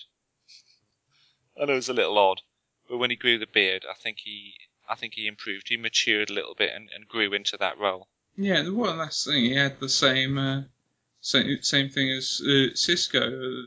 The power was in the facial hair. It was. It's a curious thing, but I'd absolutely agree with that. It was. It just changed his whole character. I guess Jonathan Frakes got more used to playing the character and just more relaxed, because I know early on he was very much set in making sure that he performed the character exactly how Gene Roddenberry something envisioned. something we talked about a few weeks ago, where he was very stiff and he had said himself. Yeah, that he was sort of he was not really comfortable with it. But then, as time moved on, he was able to bring a little bit more fun into it. But once again, like case in point, like goes to show for me personally that Trek's best when it's in other people's hands than just Gene's. Yeah, that other people can bring that together. Because that's the thing is, well, not blowing any horns or whatever, but look at the podcast. Right, what we started out with me and Paul was great, but bringing on all of you guys is making Trekmate, the whole Trekmate family, just an entirely new, wonderful beast. Yeah, it's bringing a very different flavour, isn't it? I mean, it's changed a lot since those very early days. Yeah, exactly. And that's the thing. That's not taking away anything that happened early on. It's just that we've built on that, and the only way that we've built on that is through collaboration. It's an evolution.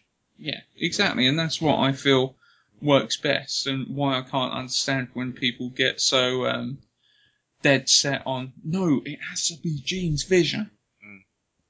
It's like, no, the moral compass can be set by Gene's vision. The story does not necessarily have to go that way. Yeah, absolutely. But you're right. That's the thing. Once Riker got the beard and started playing his what's it called? It's not a trumpet. It's a trombone. Trombone. Yeah. Once he got his trombone out, that's when it really kicked off. And I love the fact that going back and rewatching TNG just opened my eyes to how many times I actually that it gets insinuated that Riker gets laid. Yeah, you go back and watch it. It's there a hell of a lot, isn't it? Yes. It almost seems like at least once per season. That's the thing. He's all like that. Yeah, no, definitely, and that's not even taking into account just the little smirks that he gives every so often.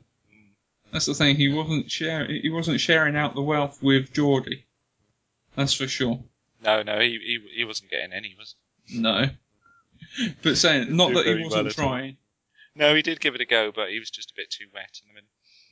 I mean that takes us on to Geordi, who was he was a bit of a nothing character in season 1, and I don't think they really knew what to do with him. Well, that's the thing. Him and Worf, the red shirts. That's the thing. They very much were. Both helmsmen, you didn't really see where they wanted to go with them. They were just there to pilot the ship. I think it was a question of, to show diversity, we'll have the blind guy piloting the ship next to the Klingon. Yeah. Yeah, quite. So Geordie was... Yeah, he wasn't brilliant in season 1. But when they moved him into the chief engineer's position in season 2... That's when he flourished. He did pick up. Mm-hmm. But it was a little odd because he was pilot and then all of a sudden he was chief engineer, and it's obvious why they did it. I mean, they didn't have a chief engineer. Well, they did, but they seemed to have about 2 or 3 different chief engineers throughout. Yeah, they never season had 1. one consistent. No, and it was just the chief engineer didn't seem to be an important part of the crew. Mm-hmm. He was never really written into any stories, and they obviously thought, right, we need a chief engineer, we need an existing crew member who we know to be it, and that's the thing. They picked Geordie. It's one of them things. I don't mind what they've done because I quite like Geordie, but in a practicality sort of sense, would you instantly promote your ensign to your chief engineer? Probably not. Okay, well that's the thing. It's like, I'm trying to find comparisons. Would you trust Mayweather to do Tripp's job? No. Or, that's... Not in a million years. Yeah. No, it's just very strange that they went that direction, but still, can't argue with it, because... It worked out. I mean, they didn't know quite what to do with Geordie, so they had some things are just done for plot. And Geordie's relationship with Data is really one of the biggest bromances that you're going to get throughout all of Trek. Yeah, we talked about bromances on my first ever show. Was it your first show? It was the first one I was ever on, and we chatted about bromances. Oh. So that's quite nice. Yeah, obviously, Geordie and Data had a very special relationship, and it was good fun. It was good fun to watch that, and that leads us on to Data, of course. Mm-hmm. Who I would say of all of the crew, he was probably my favourite character from very early on, and I would still say to this day. I mean, Picard is just awesome. Well, that's the thing. I was going to say, Picard's a given. Yeah, Picard's a given. Absolutely, he's just amazing, an amazing captain and a great actor. But I would say Data has to be the favourite character for so many reasons. Just because you could just wrap so many stories around him, and he was an android trying to be more human. He had lots of serious storylines. He had lots of funny storylines. Mm-hmm. He was super strong, and he could, like we saw in First Contact, where she shoots him. He can just take all of these bullets, and he's fine. He can jump like 50 feet, and he was just cool. Yeah. Let's face it, he was just all around cool. That's the thing, and how cool would it be to have a mate that if he just gets too annoying, you can turn him off? Yeah, just poke a little hole in his back and say, "I'll go to sleep." No, he really is a fun character, because the thing with Data is I wish they hadn't have done as many situations where he didn't understand common sayings. Yeah. One thing I would say is that Data was meant to have been in Starfleet for about 20 years before the Enterprise, if I remember correctly. Would have been there for some time. Yeah, I'm sure it's been referenced to being around that sort of time period. It sounds about right. And for him to have never come into contact with any of Burn the Midnight Oil, just common phrases, that never really made much sense to me. No, I know what you mean. I do know what you mean. Yeah. So, but still, I can't fault Brent Spiner though. Oh no, I mean his his acting ability is awesome, and I think Patrick Stewart is a fine actor, as a Shakespearean actor, was amazing. I mean, clearly the other great actor on there, equal to Patrick Stewart, different but equal, was Brent Spiner. The two of them, just between them, for the most part. I think the only other person who could act as well was John Delancey. Yeah. But of course he wasn't a regular crew member. But between Brent Spiner and Patrick Stewart, they literally just out-acted everybody else on that crew. Mm-hmm. And they had, he's just fantastic, and he played Data so well. But when you've seen him in other parts, in Enterprise where he played Arik Sung, he was brilliant. When he played Law, his own evil brother, he was brilliant. Yeah. When he played Dr. Noonien Sung in Brothers, although it was a short appearance, he was just great. Yeah. He was just great. It was just, he's got his Texas drawl of an accent, and it was just done so well. An absolutely fantastic actor. Okay, the next character for me, I've been trying to weigh this up after you saying about Data being your favourite character. The next character that we'll talk about will be Worf. Yeah. And I was just trying to decide, is Worf my favourite character from TNG? And I was thinking, do you know what? If it was Worf from Deep Space Nine, then yes. Okay. Because I think Worf developed a hell of a lot in them 3 seasons. Yeah. In DS9. Yeah. I think he was... Well, no, he wasn't underused. Because he did have plenty of stories and plenty of development within TNG. He really took off, I think, in DS9 there, didn't he? Yeah, he really come into his own in DS9. And but still, Worf was such a brilliant, strong character within the whole dynamic. Yeah. Because even from... How did you feel about when Alexander joined the crew? Bit of a whiny little sod. Apparently he was on set as well. Was he? Yeah, apparently, because it's the same kid from Family Ties, isn't it? Did you ever watch the Michael J. Fox? I remember watching some of them briefly, but I didn't know it was him. He must have been pretty small when he was on Family Ties, because Family Ties was a few years before. Yeah, he was quite young. He was quite young. Family Ties was a staple in my household. Yeah, I do remember it vaguely. Yeah, but I think it was repeated on a Sunday afternoon sometime in the sort of mid '80s. I do remember it vaguely. More than likely, but unfortunately, I'm playing the Sky card again. Right. Okay. Yeah. No, so I saw a lot more of it than what terrestrial televisions has to provide. But yeah, apparently he was a little shit on set. Oh, okay. Very I'm a child star sort of character. But to be honest, I didn't mind the Alexander stories too much, apart from when he was being a whiny bitch all the time. Yeah, he was a little sod. Yeah, I mean, it was okay. I mean, he served the purpose, I suppose, but it gave Worf, the struggle that Worf had with him, was quite enjoyable. Of just, how do I discipline this child? Yeah, and seeing him struggle. With something that he was completely out of his depth with. Yeah, because he wanted to raise him the Klingon ways, but he's been raised as a human.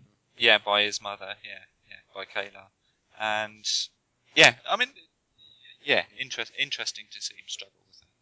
Yeah. Oh, very much so. Very much so. I just... Deanna. Yeah. Deanna. The funny thing is, when I originally watched everything, I never had a single problem with Deanna. And after getting into the podcasting world and listening to so many podcasts, there are so many people out there that hate Deanna. Because I can see their points when I'm going through my rewatch, because she pretty much is just Captain Obvious. Yeah, bloody obvious. But she just didn't have much of a character to her. I know a lot of people are big Marina Sirtis fans, and Yeah. she didn't give a lot to the crew in general. I liked her mother though. I thought Loaxana was brilliant. Oh yeah. Major Barrett was amazing. So it was always good to see her there. So I mean, if there's only one thing, then I guess she brought her mother. Yeah, I never had a problem with Deanna, and despite her inept ways, I still have a fondness for her, because to be honest, I think Marina Sirtis caused some of the issue, in the sense of when as the series was going on, a lot of the other actors were going to the writers and throwing ideas at them for character progression. And she's admitted herself that they even come up to her saying about it, and she was like, "No, I'm fine." So I'm okay as I am. Yeah, just leave me alone. Yeah, exactly. And I was like, well, if you come up with anything, it's like everyone inserted a little bit of themselves into their character, but Marina Sirtis never really opened up the gates. No, I mean, they did develop her a little later on. She did get to take command of the bridge. That was in Scent, I think, wasn't it? We worked this out about 10 weeks ago. We've forgotten. Well, no, when was it that she took the test? Yeah, I can't remember when she took the test, and someone did tell us, but she did take the command of the bridge during descent, because that was when she used the... Oh no, that was Dr. Crusher. Yeah, that was Crusher. That was Crusher, wasn't it? Yeah. Yeah, I've obviously blanked a lot of that from my head. Yeah, and I just cannot remember it. Because that's the thing, Beverly was always doing the night shift. Just so she could go up and sit on the bridge for a while. Yeah. Which I always thought was nice. Yeah, but how could she do that? I mean, I guess she's working through the day and doing the night shift. Maybe it was on her days off. Yeah, could be, I guess. Overtime, yeah. Yeah, do a little bit of overtime. But saying that, it's a question of... Surely by this point in the future, they could just hypo themselves with stuff, just keep them awake 24/7. Yeah, Super Red Bull. Space Red Bull. But that actually brings you on to Beverly. Yes. I know she was an early favourite of yours. She was, and I mean, it's... as a character, I'll admit, she didn't develop too much. But I just had... I mean, don't get me wrong, Marina Sirtis could fill out a uniform very nicely and was an attractive woman, but I was more of a Crusher man. I'm a boy, really. I mean, I started watching that at sort of 14, and I did have a big crush on her, I have to admit. And that's the thing, I had a soft spot for Deanna. When I was a young lad. For me it was Deanna. I mean, don't get me wrong, I wouldn't have said no. But no. Yeah, Crusher was just my thing. Yeah, and I did enjoy that relationship that she shared with Picard, because it was just that tension that was always there. That was always there, and sometimes you would think, oh, for crying out loud, just get on with it. Mm-hmm. But then in other ways, I think, no, it was nice just to have that tension there and never to have it actually go anywhere. So I can see both sides of that. Yeah, very much so, but you don't reckon behind closed doors No one was watching. They had a quickie. Yeah. Quickie and a turbo lift. Well, you never know. Number 1, don't come into my ready room. Yes. Yeah, you never know, do you? Why, what are you doing? I'm cleaning the fish. Yes, cleaning out the fish tank. Dr. Crusher is helping me. Yeah, please ignore any spillages. Dear. What was in that gangway behind his fish tank? Was that like his own toilet or something?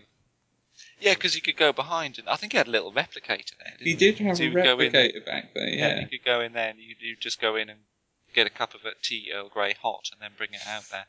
But surely there must have been something around that corner, because if they were just going to put a replicator there, they could have just put a wall there with it inserted in. Yeah. Yeah, I wonder what he had hidden behind there.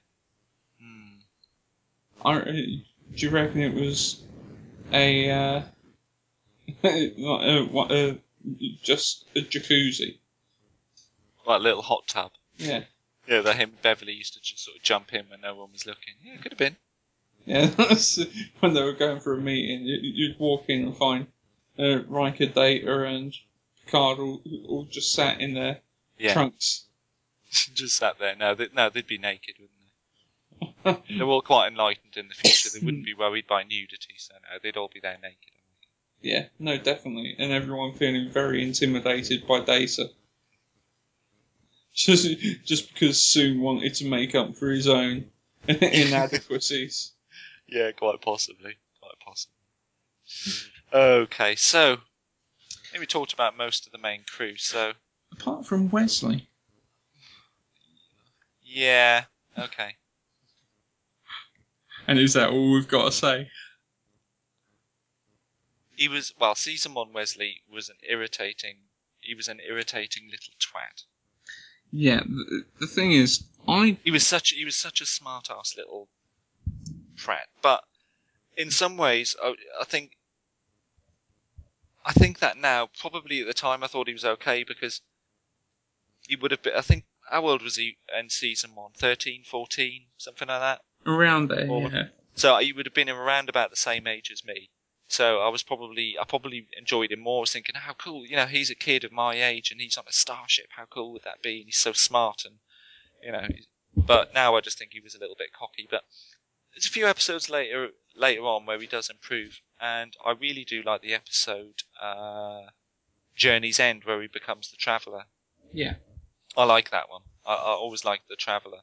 Mm-hmm. And I thought that was really interesting that, oh wow, after all this, he actually does have something special. He's not just intelligent, but he's got this special ability or power there, which I enjoyed. Yeah, I did enjoy that episode.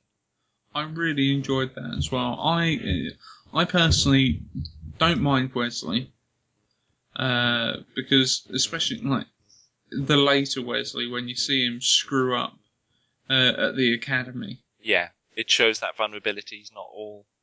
Yeah, he could never put a foot wrong, could he?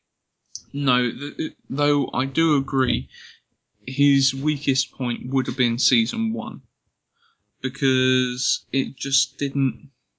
He didn't need to be the be all and end all when there's perfectly good paid employees there that should be far more qualified than this 14-year-old. Yeah. So, but I mean, they weren't quite sure what to do with him, so I mean, you'll forgive it, but yeah. Yeah, that's the thing. I think they could have made him much more relatable throughout. I mean, look at Jake. Yeah, Jake Sisko was pretty much the same, wasn't he? The first couple of seasons, he was just some irritating little kid wearing really bad clothes. Yeah, but he wasn't the gifted one. He managed to be irritating without being, I'm going to save the ship. Yeah, he was just irritating, sort of generally. Although later on, I mean, he was a gifted writer, and he really did improve a lot. Mm-hmm. Yeah, but that's just growing up. That's what I would expect. Seeing a teenager, someone that thinks they know it all. Yeah, that's a good point. That's just how it is, unfortunately. Yeah. So seeing as we've gone through everyone, how about we pick out 5 of our favourite episodes? Okay. Though, saying that, we need to be original. I think. Well, we know that both of us are going to say all good things. Yeah, so let's discount that, shall we? Okay, and you're going to say who watches the Watchers. Okay, we'll discount that one then. And everyone would know I would say Inner Light. And probably the best of both worlds as well. Yeah, okay. That's just amazing. Okay. Okay, let's make them our givens. Okay, that's a given for me. Okay. Okay. So, let's take it in turn. No particular order needed. No? Okay. Okay, so what would you choose as your... obviously, this isn't discounting any other episodes. No, these are just 5. I struggled as well. Do you think Yesterday's Enterprise should be a given? Oh, yeah, that's a good one. That should probably be a given. A given, yeah. Yeah, definitely. I'm going to go for Parallels. Brilliant episode.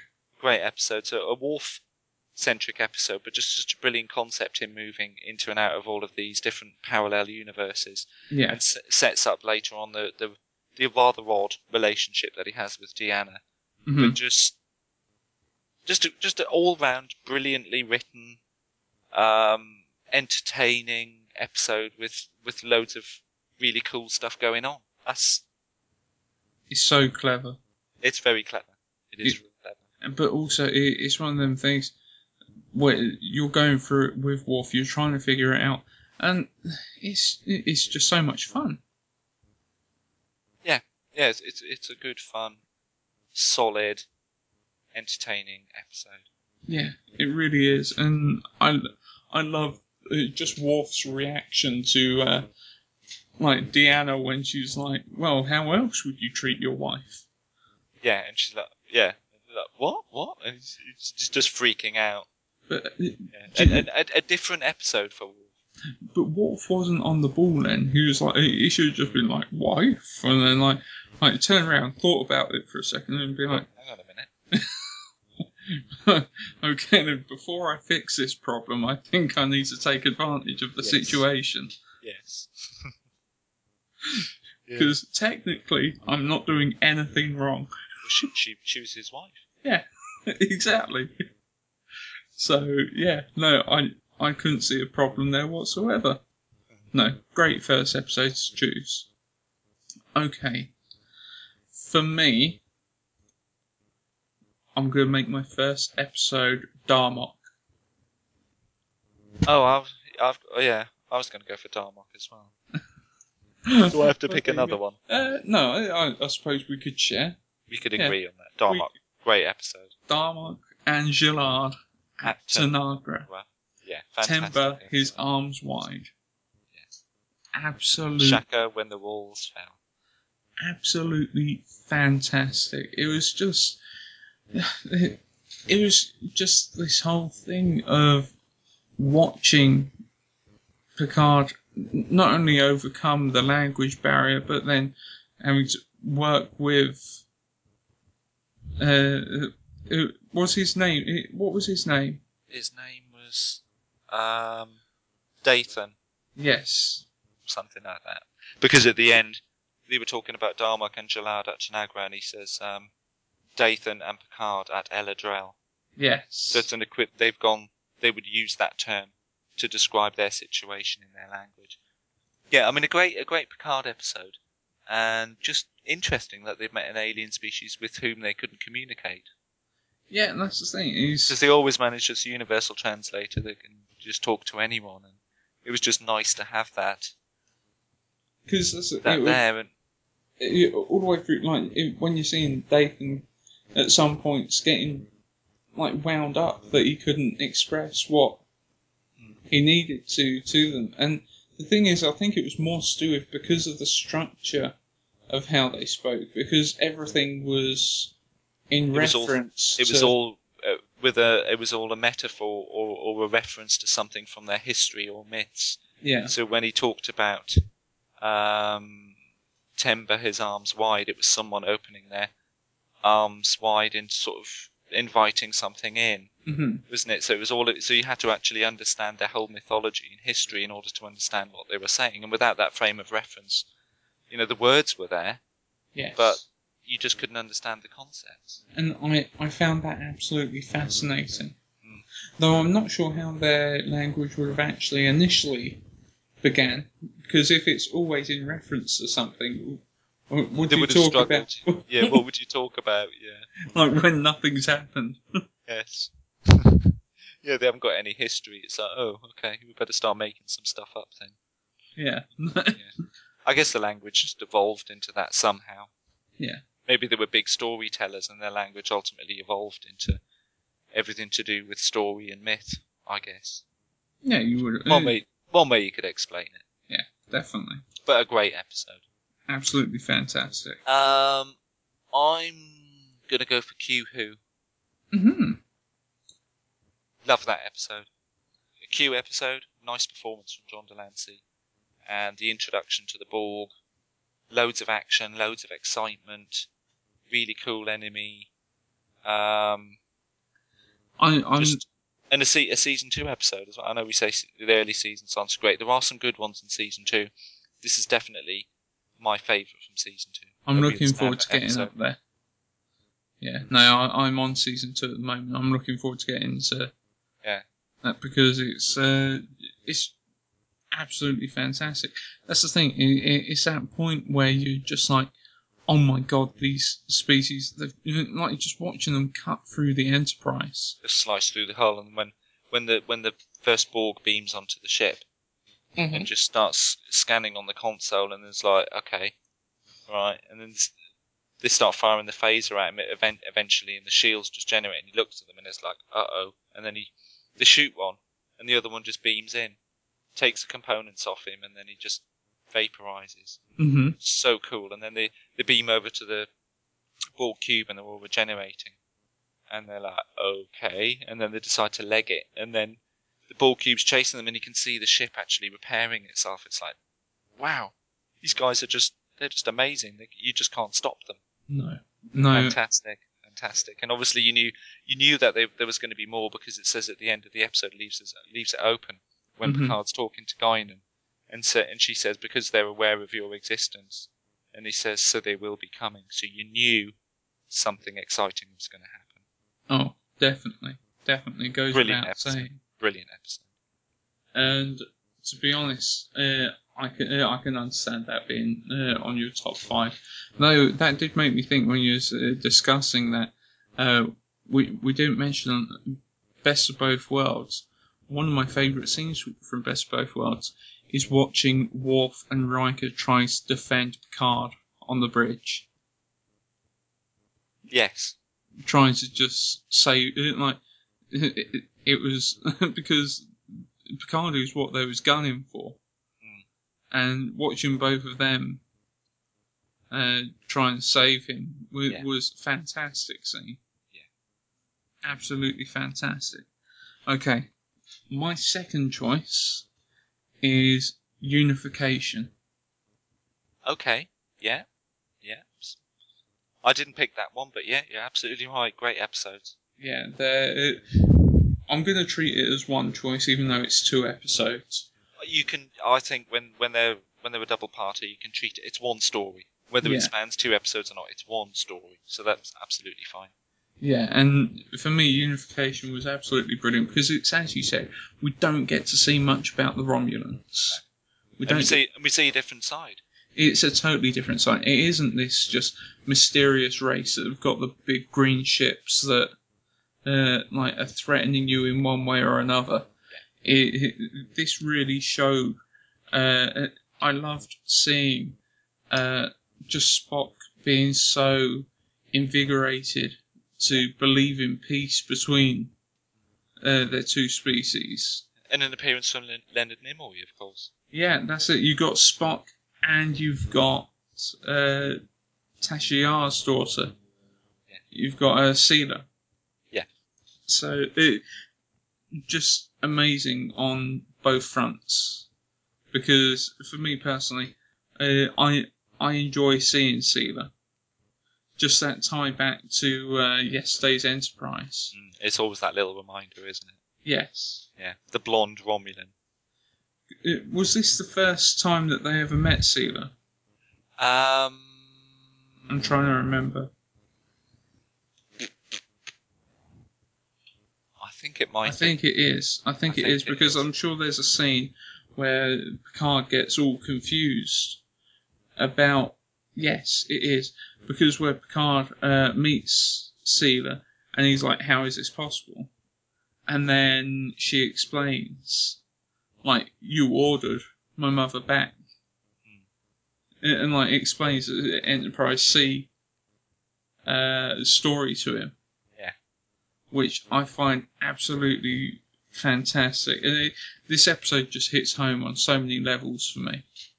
Yeah. It's a great choice. It really, really is. And that's the thing. Even just little scenes like Picard and Data on the Klingon ship, and Picard trying to get some sleep, but Data just standing there. Just them little scenes. Funny. Yeah, and he's standing there, and he's like, "Data, what are you doing?" He says, "Oh, I'm attempting to, calculate something or whatever." He says, "Well, do it quietly." And then he he's stood not there, even making a sound. Yeah, and he stood there, sort of looking at him. He says, "What are you looking at?" "I'm looking at nothing, sir." And he sort of turns around, and it's like, he's never going to sleep. You can just tell he's hovering there. Yeah. Yeah, do you not wish to sleep, sir? No, I'm fine. Yeah, some nice funny scenes. And obviously Picard gets done up as a Romulan, as does Data. Yeah. And the Klingon says to him, "Don't you look sweet? Let's hope some Romulan beauty doesn't try to lick the paint off your ears," or something like that. Yes. Yeah. Oh dear, absolutely fantastic. So, what's number 3 for you?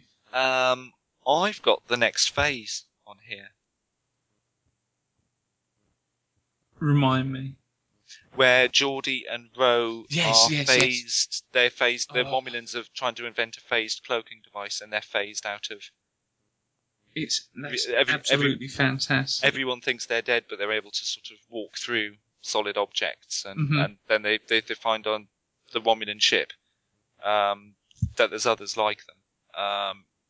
Great episode, just a brilliant concept. I just thought, wow, how cool would that be? You could just walk through walls and things like that. So, some nice moments between Ro and Geordi. Ro was still fairly new at this point, so it was a character development episode for her. And it's got the Romulans in it. You get to see the interior and exterior of the Romulan ship, which is always good in my opinion. Mm-hmm. A great all-round episode.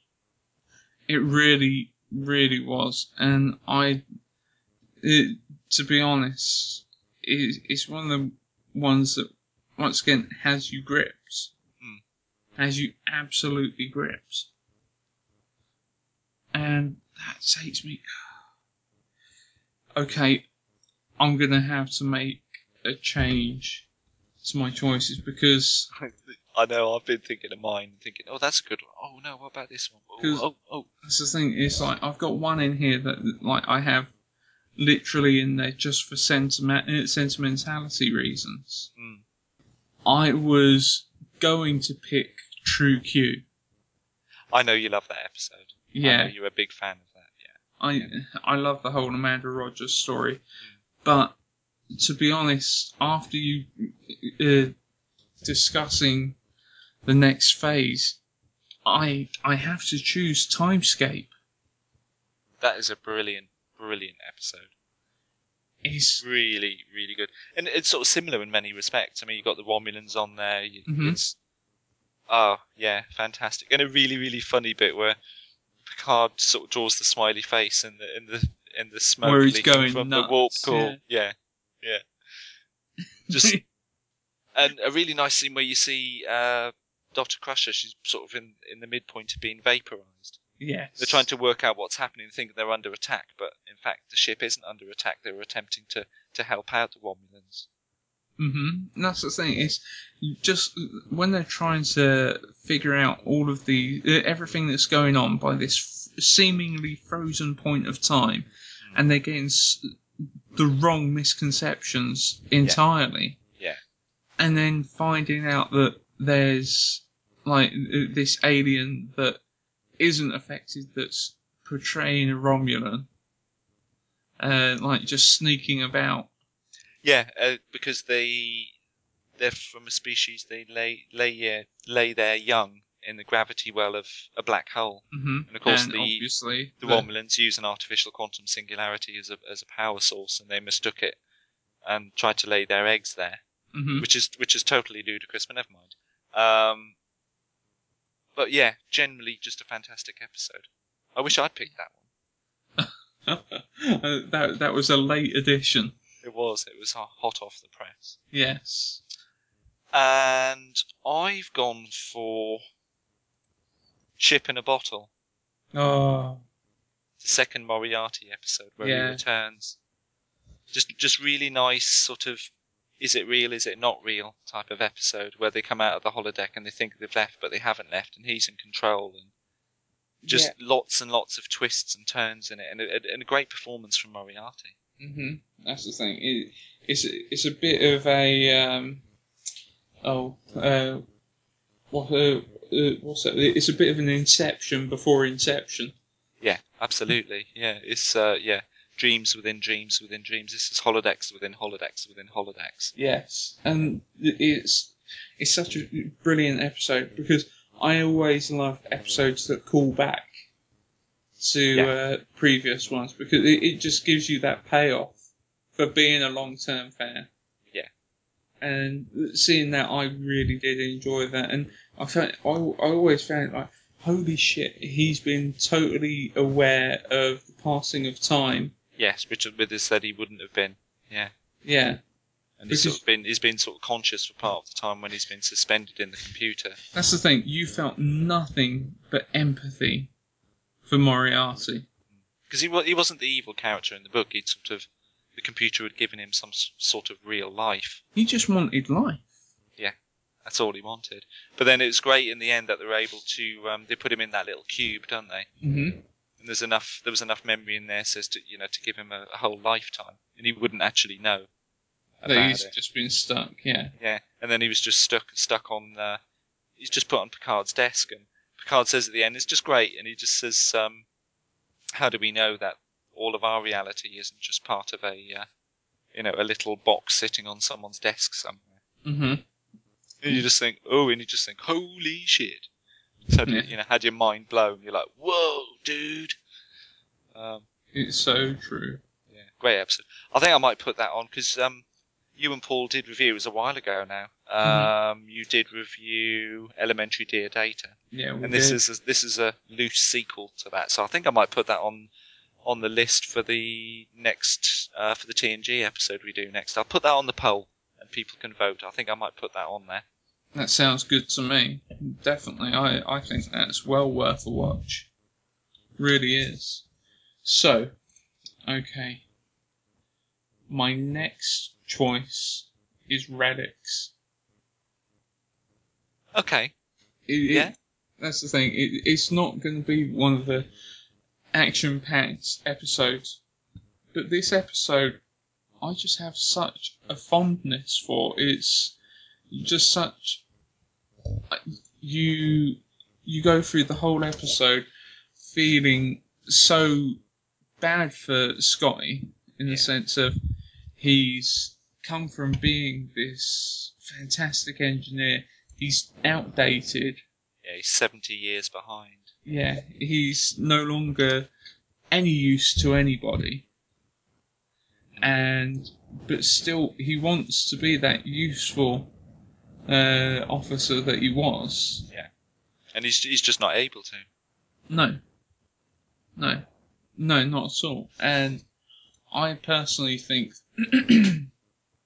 that the scene where he does visit the Enterprise bridge, that is just such an amazing scene. It's nice to see the Constitution class. And Picard comes in and says, "Oh yes, there's one of these in the Fleet Museum." Yeah. And it was his, Scotty's like, "Yep, this was my ship," and he's just sort of wandering around, isn't he, like half cut with that bottle of Aldebaran whiskey. Yes. Yeah. The Udniks from Picard's batch. Yeah. Yeah, it's a good one. That it's a nice one. It really is. It really is. It's just one that, for me personally, it's just one of them not feel good episodes, but it just gives me that nostalgia feel. Yeah. So yeah, I would always pick that episode. Good choice. So what would you say your next one is? I've done 5, haven't I?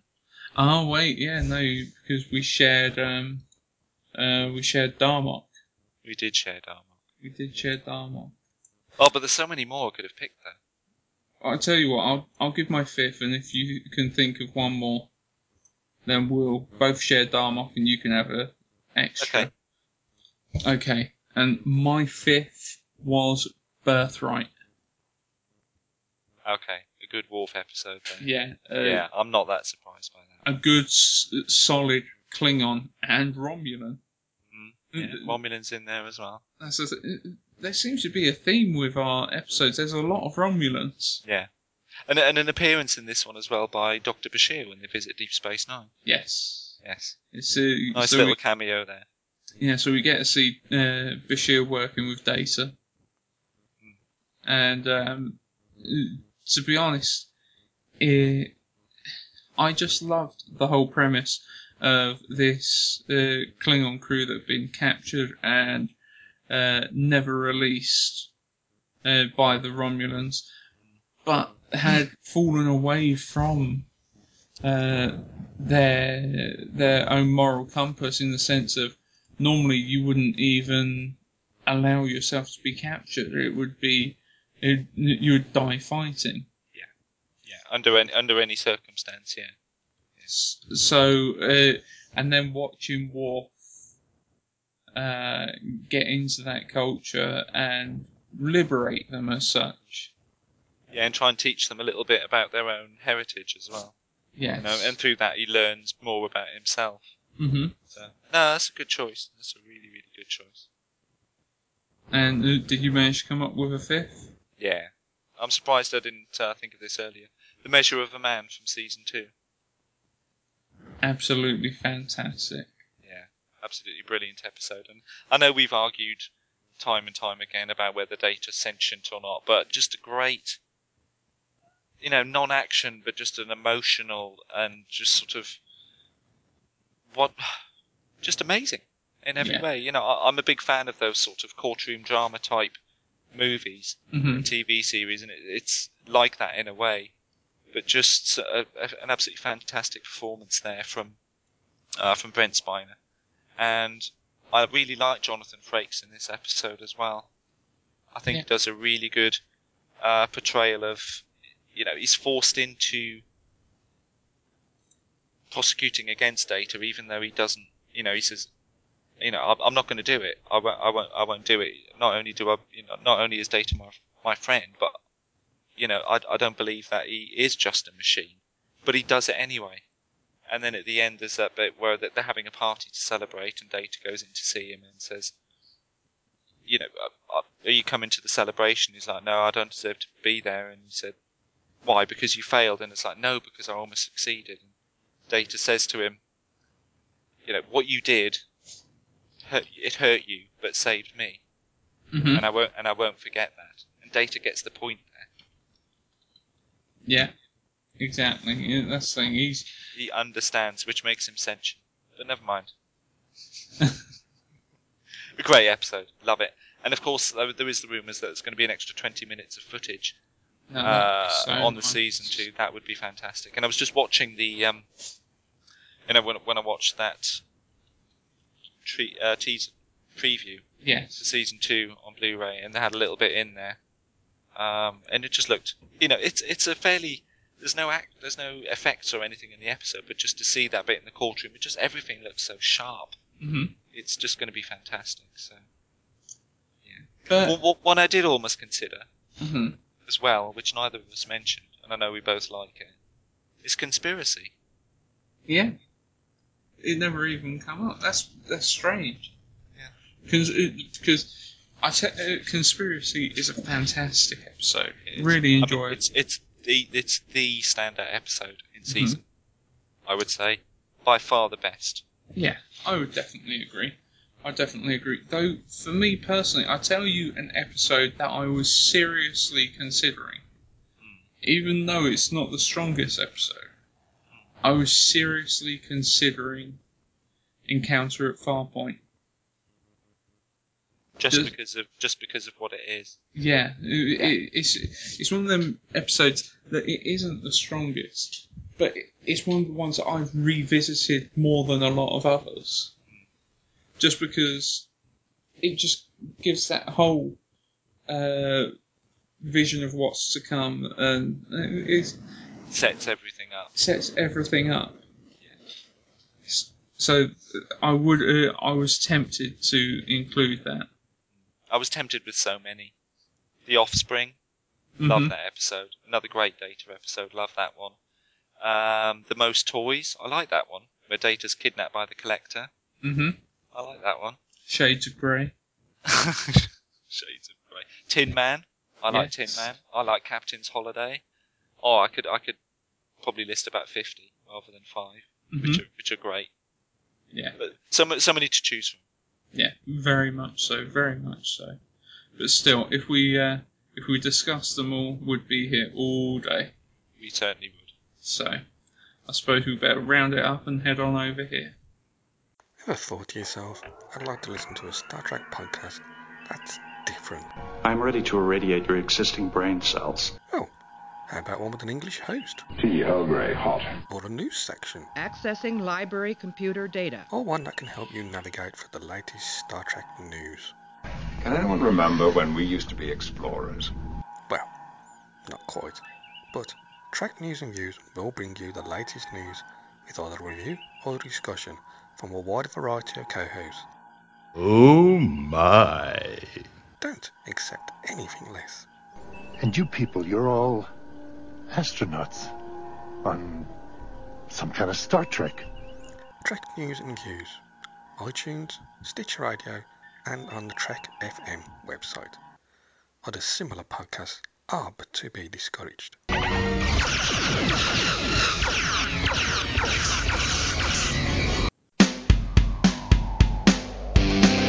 And now it's time for Name That Trek, the weekly quiz, where you have to guess a character from the following audio clip. Fascinating. Yes, and it's that time once again for Name That Trek. Now, a brief introduction for anybody who isn't yet initiated into the wonderful world of Name That Trek. It's our weekly quiz where you have the chance to win a Star Trek DVD box set of your choice. So, all you have to do is each week we play you a number of clips. Our first clip would always be 5 characters, with them just saying a brief sentence or a few words. And you need to give us each one of them characters. For each character you get right, you get 1 point. So, and then if you're not doing that great on that, want to boost up your points a little bit more, we then give you a audio clip where you can name the episode. We don't require any of the characters from this episode, apart from just the episode title. So each week there are 8 points up for grabs. We have a 10-week leaderboard going on the website. So keep looking at it at trekmate.org.uk. And from there, whoever's at the top of the board at the end of the run will get a choice of whatever box set they want. So, after explaining to you how to play, there's normally only one way to really clarify it for you. So here is last week's clips. What's the matter with you? How far did they get? And then shoved off! One by one! Welcome home. I'm not so sure this is a good idea. Long-range scan, Mr. Data. Sensors find no evidence of the shuttle anywhere within the star system. It couldn't have traveled outside the system. Mr. Data, reconfigure high-resolution sweep. Radius 1 million kilometers. Check for any debris. Scans find no debris within that radius. I don't understand it. A shuttle doesn't simply vanish.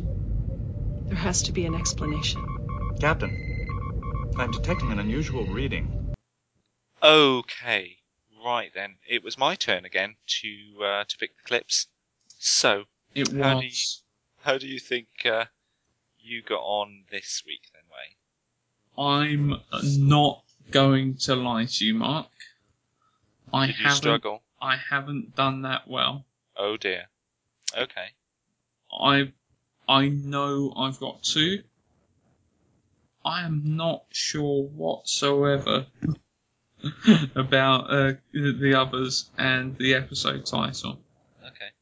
Okay. Alright then, well give me what you've got. I know McCoy's in there. Yeah, he's number 1. Yeah, I know McCoy's in there, and I know the Borg Queen's in there. Yeah. So, but other than that... You were stumped. Yeah, I'm not even going to try guessing because I struggled this week. Alright then, so the answers to last week's clips are... So first one was Dr. McCoy. Well, at least that's 1 point. That's from Star Trek 4, The Voyage Home. Mm-hmm. We have second one is Ro Laren. Okay, yeah. Third one was Liquidator Brunt. Yes. Fourth one was the Borg Queen. Good. That was quite an easy one. Welcome home. Number 5 was Crewman Cutler from Enterprise. Yeah. Elizabeth Cutler. I had no chance there. No chance. That was whatsoever. a bit of a tricky one. And the episode was The Outcast. Which one was The Outcast? The one where we played the clip from the end of last week where Riker meets the alien species where they don't have a sex. Yes, of course it was. But it was right. It was right from the beginning of the episode, so it wasn't so obvious. You just hear one of the voices there. There were clues in, obviously, a couple of clues in last week's show. Yes. But it wasn't a particularly standout bit. It was just them talking about this in the shuttle. And, yeah. So not a particularly obvious one. No, not obvious, but in a sneaky kind of way of, we've been talking about this all episode. Yeah. Yeah. You Romulan, you. Oh dear. So, no, that's... but still, I hope you guys manage to get some more points. Trust me, I receive your entries. I know how well you guys are doing, so keep up the good work. But still, hopefully, I won't make the same mistake again. I'm going to do this week's ones, Mark. So okay, I shall look forward to that. Yeah, let's see how you can get on next week. So here is going to be your first listen. So name these 5 characters. How can you ask me that? Were we together? Were we going to be? Tell me, do I look somewhat familiar to you? I can afford it. I'm just observing humanity. No objection, sir. And do you reckon you got on there, Mark? Yeah, I think I might have a few. I might have a couple, as you'd say. Yeah, you've always got a couple. Always got a couple. And I've proved that. If anything, 2 points. 2 points. That's not a bad score, is it? No, 2 points. So, let's see if we can help you out and clarify it a little bit more by giving you this week's second play, along with the episode that you need to name. How can you ask me that? Were we together? Were we going to be? Tell me, do I look somewhat familiar to you? I can afford it. I'm just observing humanity. No objection, sir. Having fun? No. That's probably because you've been standing here by yourself. I don't understand the rules and procedures for this type of social occasion. The rules are simple. Choose a group of people. Listen to their conversation. Then, when you feel like you have something to contribute, chime in. Chime in? Say something. Join the discussion. I will try, Captain. The early stages of Guitarian development are astounding. Naomi has grown 5 centimeters since her last physical, and that was only 3 weeks ago. It seems like every time I turn around, I'm recycling her clothes back into the replicator. Children assimilated by the Borg are placed in maturation chambers for 17 cycles. Interesting. Well, if you'll excuse me, I need to go talk to Neelix. In these maturation chambers, the development of conversational skills is, I suppose, a low priority? So, did that clarify anything? I think it might have done. I think it clarified the ones I thought I knew. The others, I'm probably going to have to stop by the website and play that a few more times, I think. And that's a good point. If you need to listen more than once, head on over to the TrekMate website, because on there you'll be able to Name That Trek under the competitions page. And you'll be able to find this week's clips as well as all of our previous clips. So head on over there to get your thinking cap on and build up them points. And once you've got them answers, obviously you're going to need to send them to us. There's a few ways of doing that. You can either email us at trekmate1701@gmail.com. Or you can send us a direct message on Twitter. We are at trekmate1701 on Twitter. But remember, you can't send us a direct message unless we are following you. So if we're not following you, let us know, give us a nudge, we'll follow you back, and you can send your messages over. And you can also send us a direct message via Facebook. On Facebook, we are just TrekMate. Though remember, just like Twitter, don't make it a public message, otherwise you're going to be giving away them hard-earned points. You certainly are. And if you are so inclined, we are also on Skype, so you can send us a Skype voicemail. We are TrekMate on Skype. So, now that you guys are thinking away, I suppose we better put Mark through his paces. Oh dear. That means it's time for this. Time for Stump the Quizmaster. Stump the Quizmaster. Stump the Quizmaster.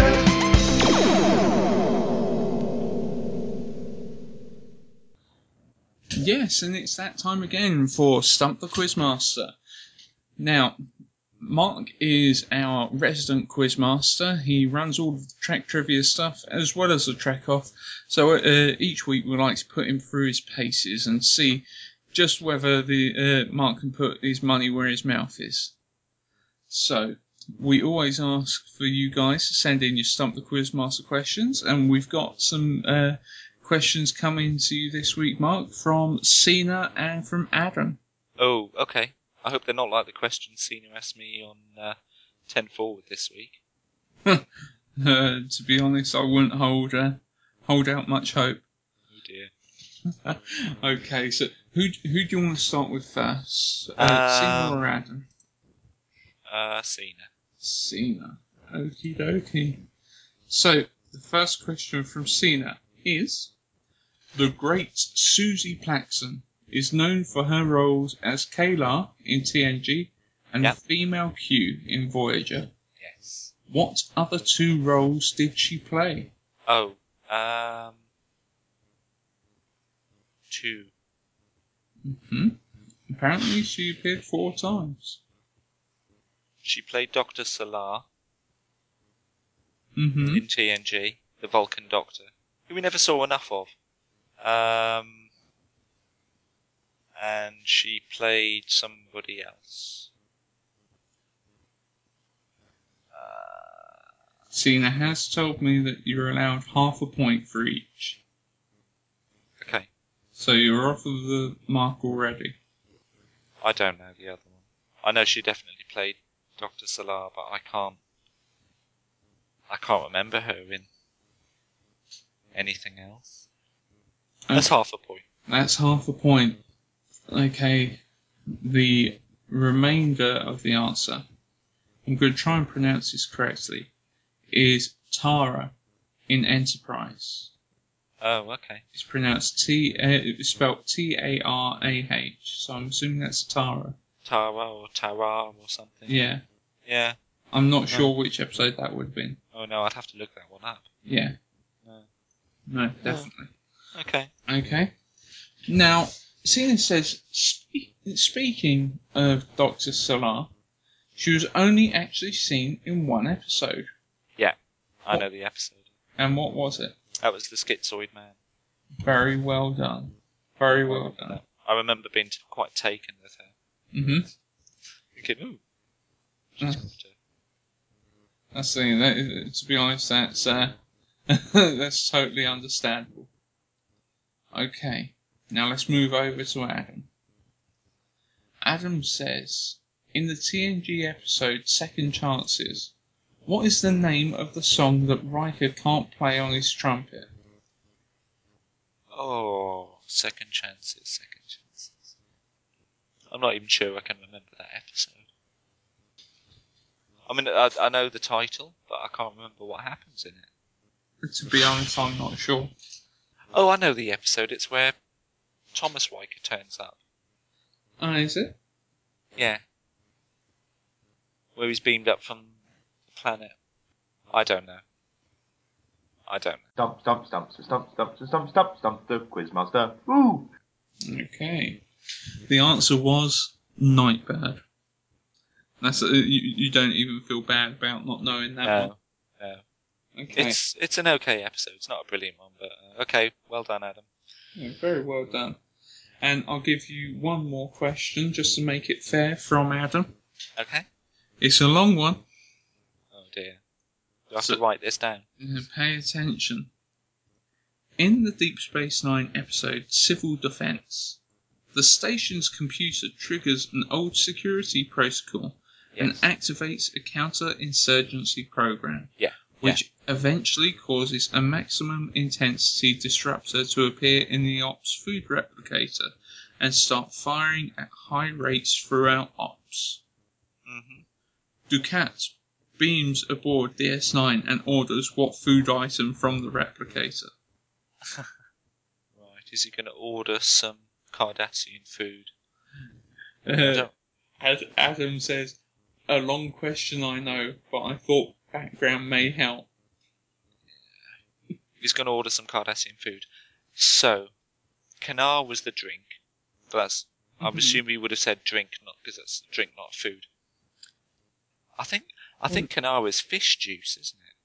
Something like that. Something like that. But to be honest, yeah.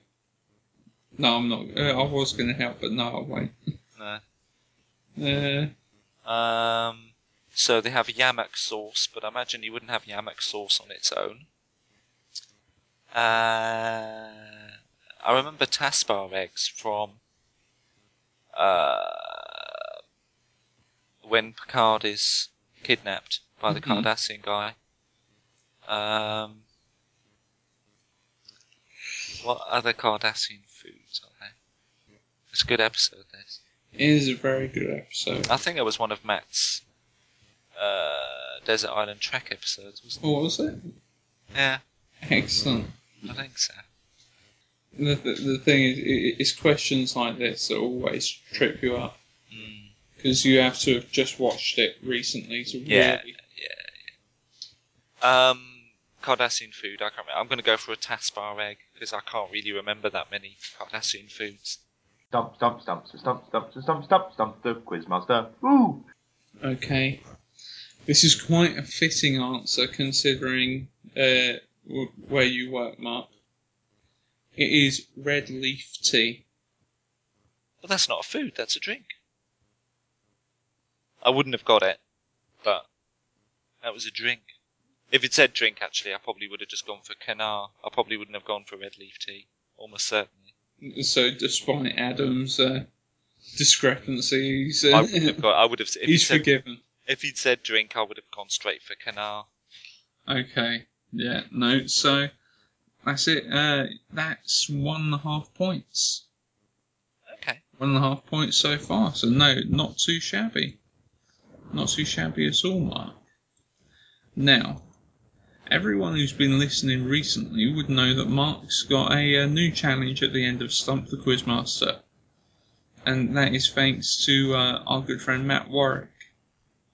And in that challenge, Mark has to name a episode simply by listening to a piece of its score. How have you been finding this so far, Mark? Do you know what your score is? I haven't been keeping score. I think I've probably lost more than I've had, although it's fairly close. I would guess I've probably got about 40%. Maybe if you're keeping score, Matt, you can let us know, and then we'll keep score from now on, so we don't have to go back and work it all out. But I did quite well a few weeks ago. I got 2 in a row, and then I didn't get last week's, but really kicked myself. Mm-hmm. So yeah, let's see how we get on. Yeah, definitely. So, Mark, I would like you to choose a number from 1 to 7. 4, please. 1, 2, 3, 4. Here it comes.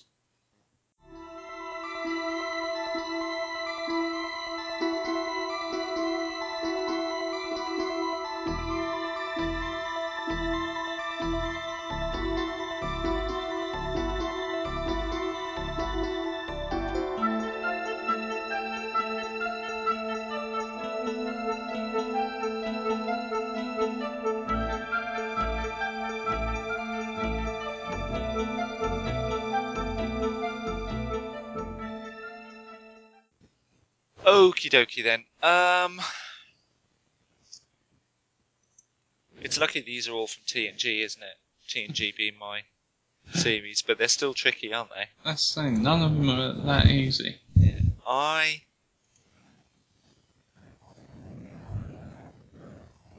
I'm gonna take a guess.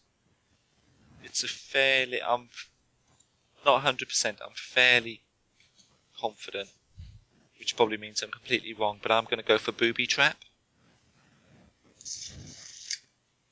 Are you sure? Oh, I hate it when you do that. I'm only trying to ask you to just reevaluate, make sure that is your final answer.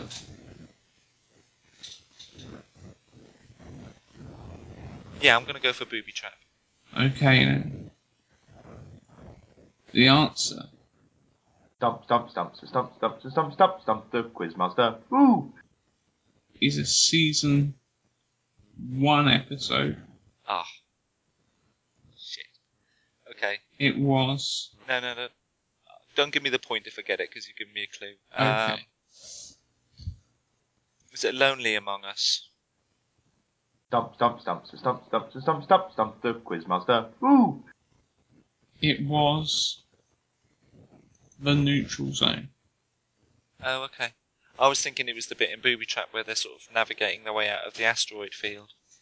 Yeah, no, it's the track was entitled Romulan Encounter, and the description is the crew searches for the cloaked Romulan ship while Ralph finds his way onto the main bridge.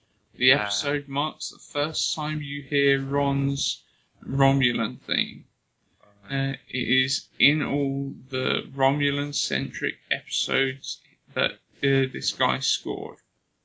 So, just to clarify it for you, Mark, here's how the piece fitted in with the episode. I appreciate your advice and concern. This is not the time for rash actions. We're still investigating. There are 3 other stations in this sector we have to visit. Let's proceed in a calm and orderly manner. If not battle stations, may we at least take the ship to yellow alert? Yes, number 1, that would be prudent. Make it so.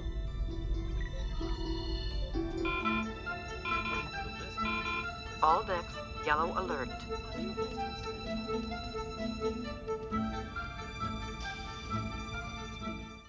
Oh, it's always so easy when you hear it back, isn't it? That's the thing. When you know the answers, it's a piece of piss. Yeah. Oh dear, that's another one.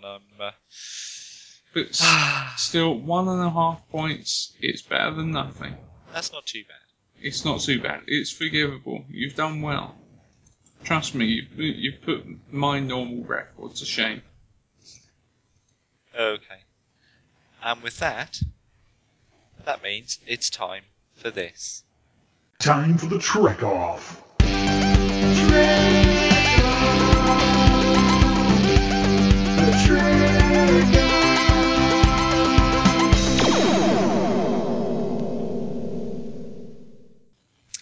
Yes, and it's that time of the week. It's time for the Trek Off.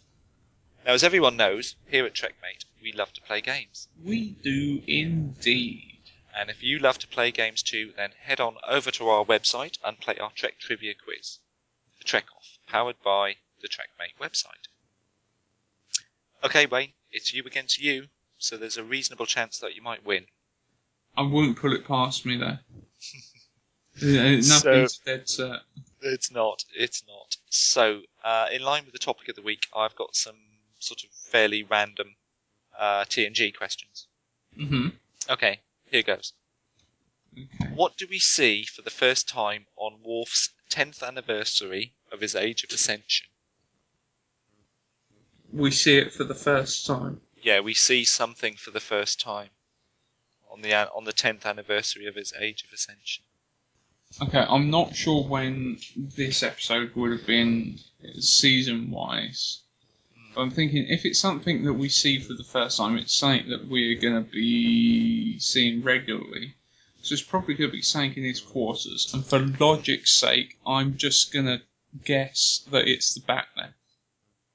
Haha, you pick it. No. No? No, I was going for pain sticks. Oh. First time we see Klingon pain sticks.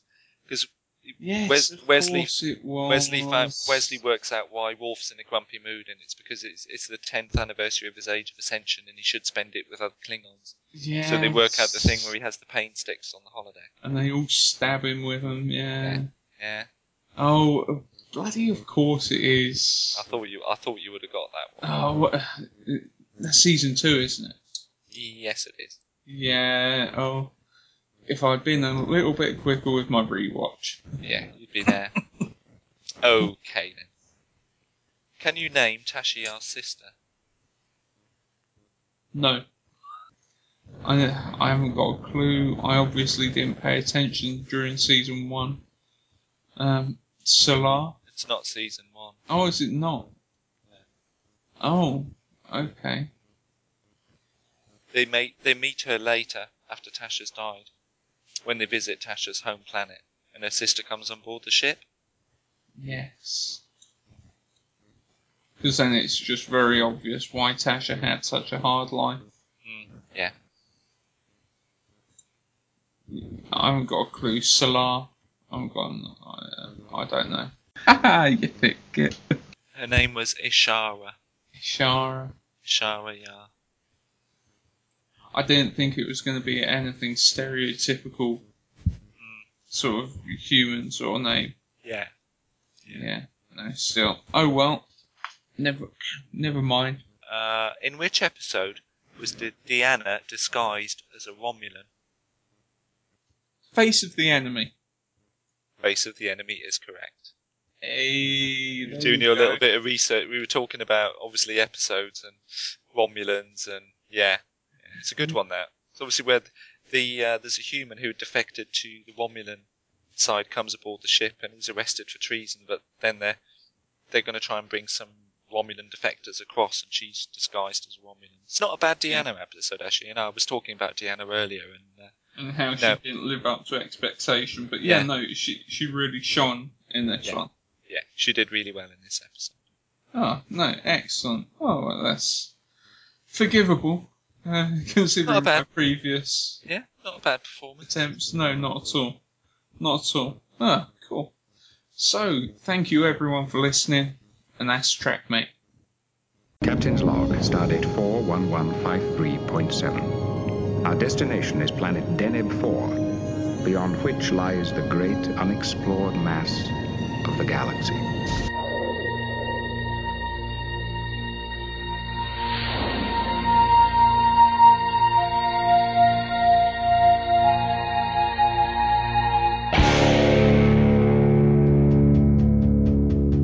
This is Captain Jean-Luc Picard of the USS Enterprise.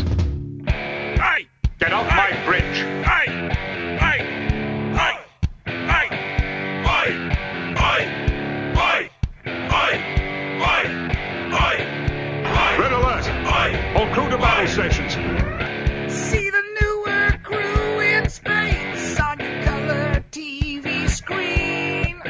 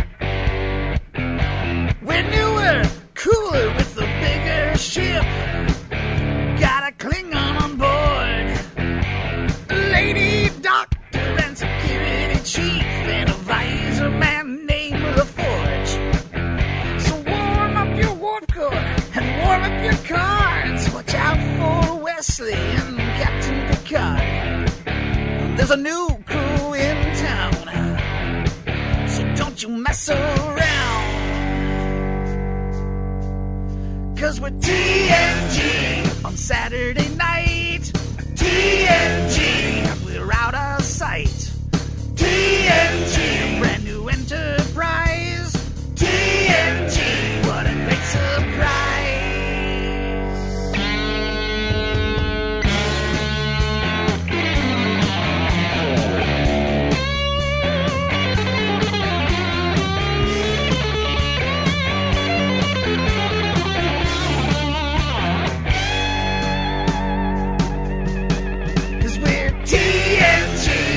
Saturday night. TNG, we're out of sight. TNG, brand new enterprise. TNG, what a great surprise. TNG, with that android guy. TNG, he's got a right. TNG, new enterprise.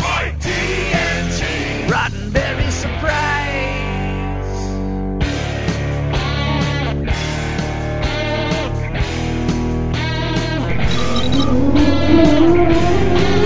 Recognize Picard, Jean-Luc, Captain. Recognize Riker, William T., Commander. Set auto-destruct sequence.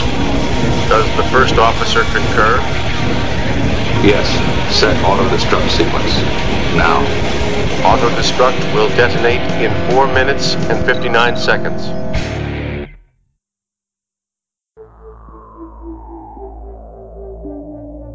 You've been listening to the TrekMate Podcast. Would you like to get a hold of us? Visit trekmate.org.uk and boldly go where no podcast has gone before. Make it so. Prepare to attack. All hands battle station. Don't worry. We will get to the bottom of this. All right. Ask is a tall ship and a star steer by. I don't want excuses. I want answers. Am I authorized to enter the neutral zone? How do you think that tells me about your character? Captain's log, stardate 3541.9. Program complete. Enter when ready.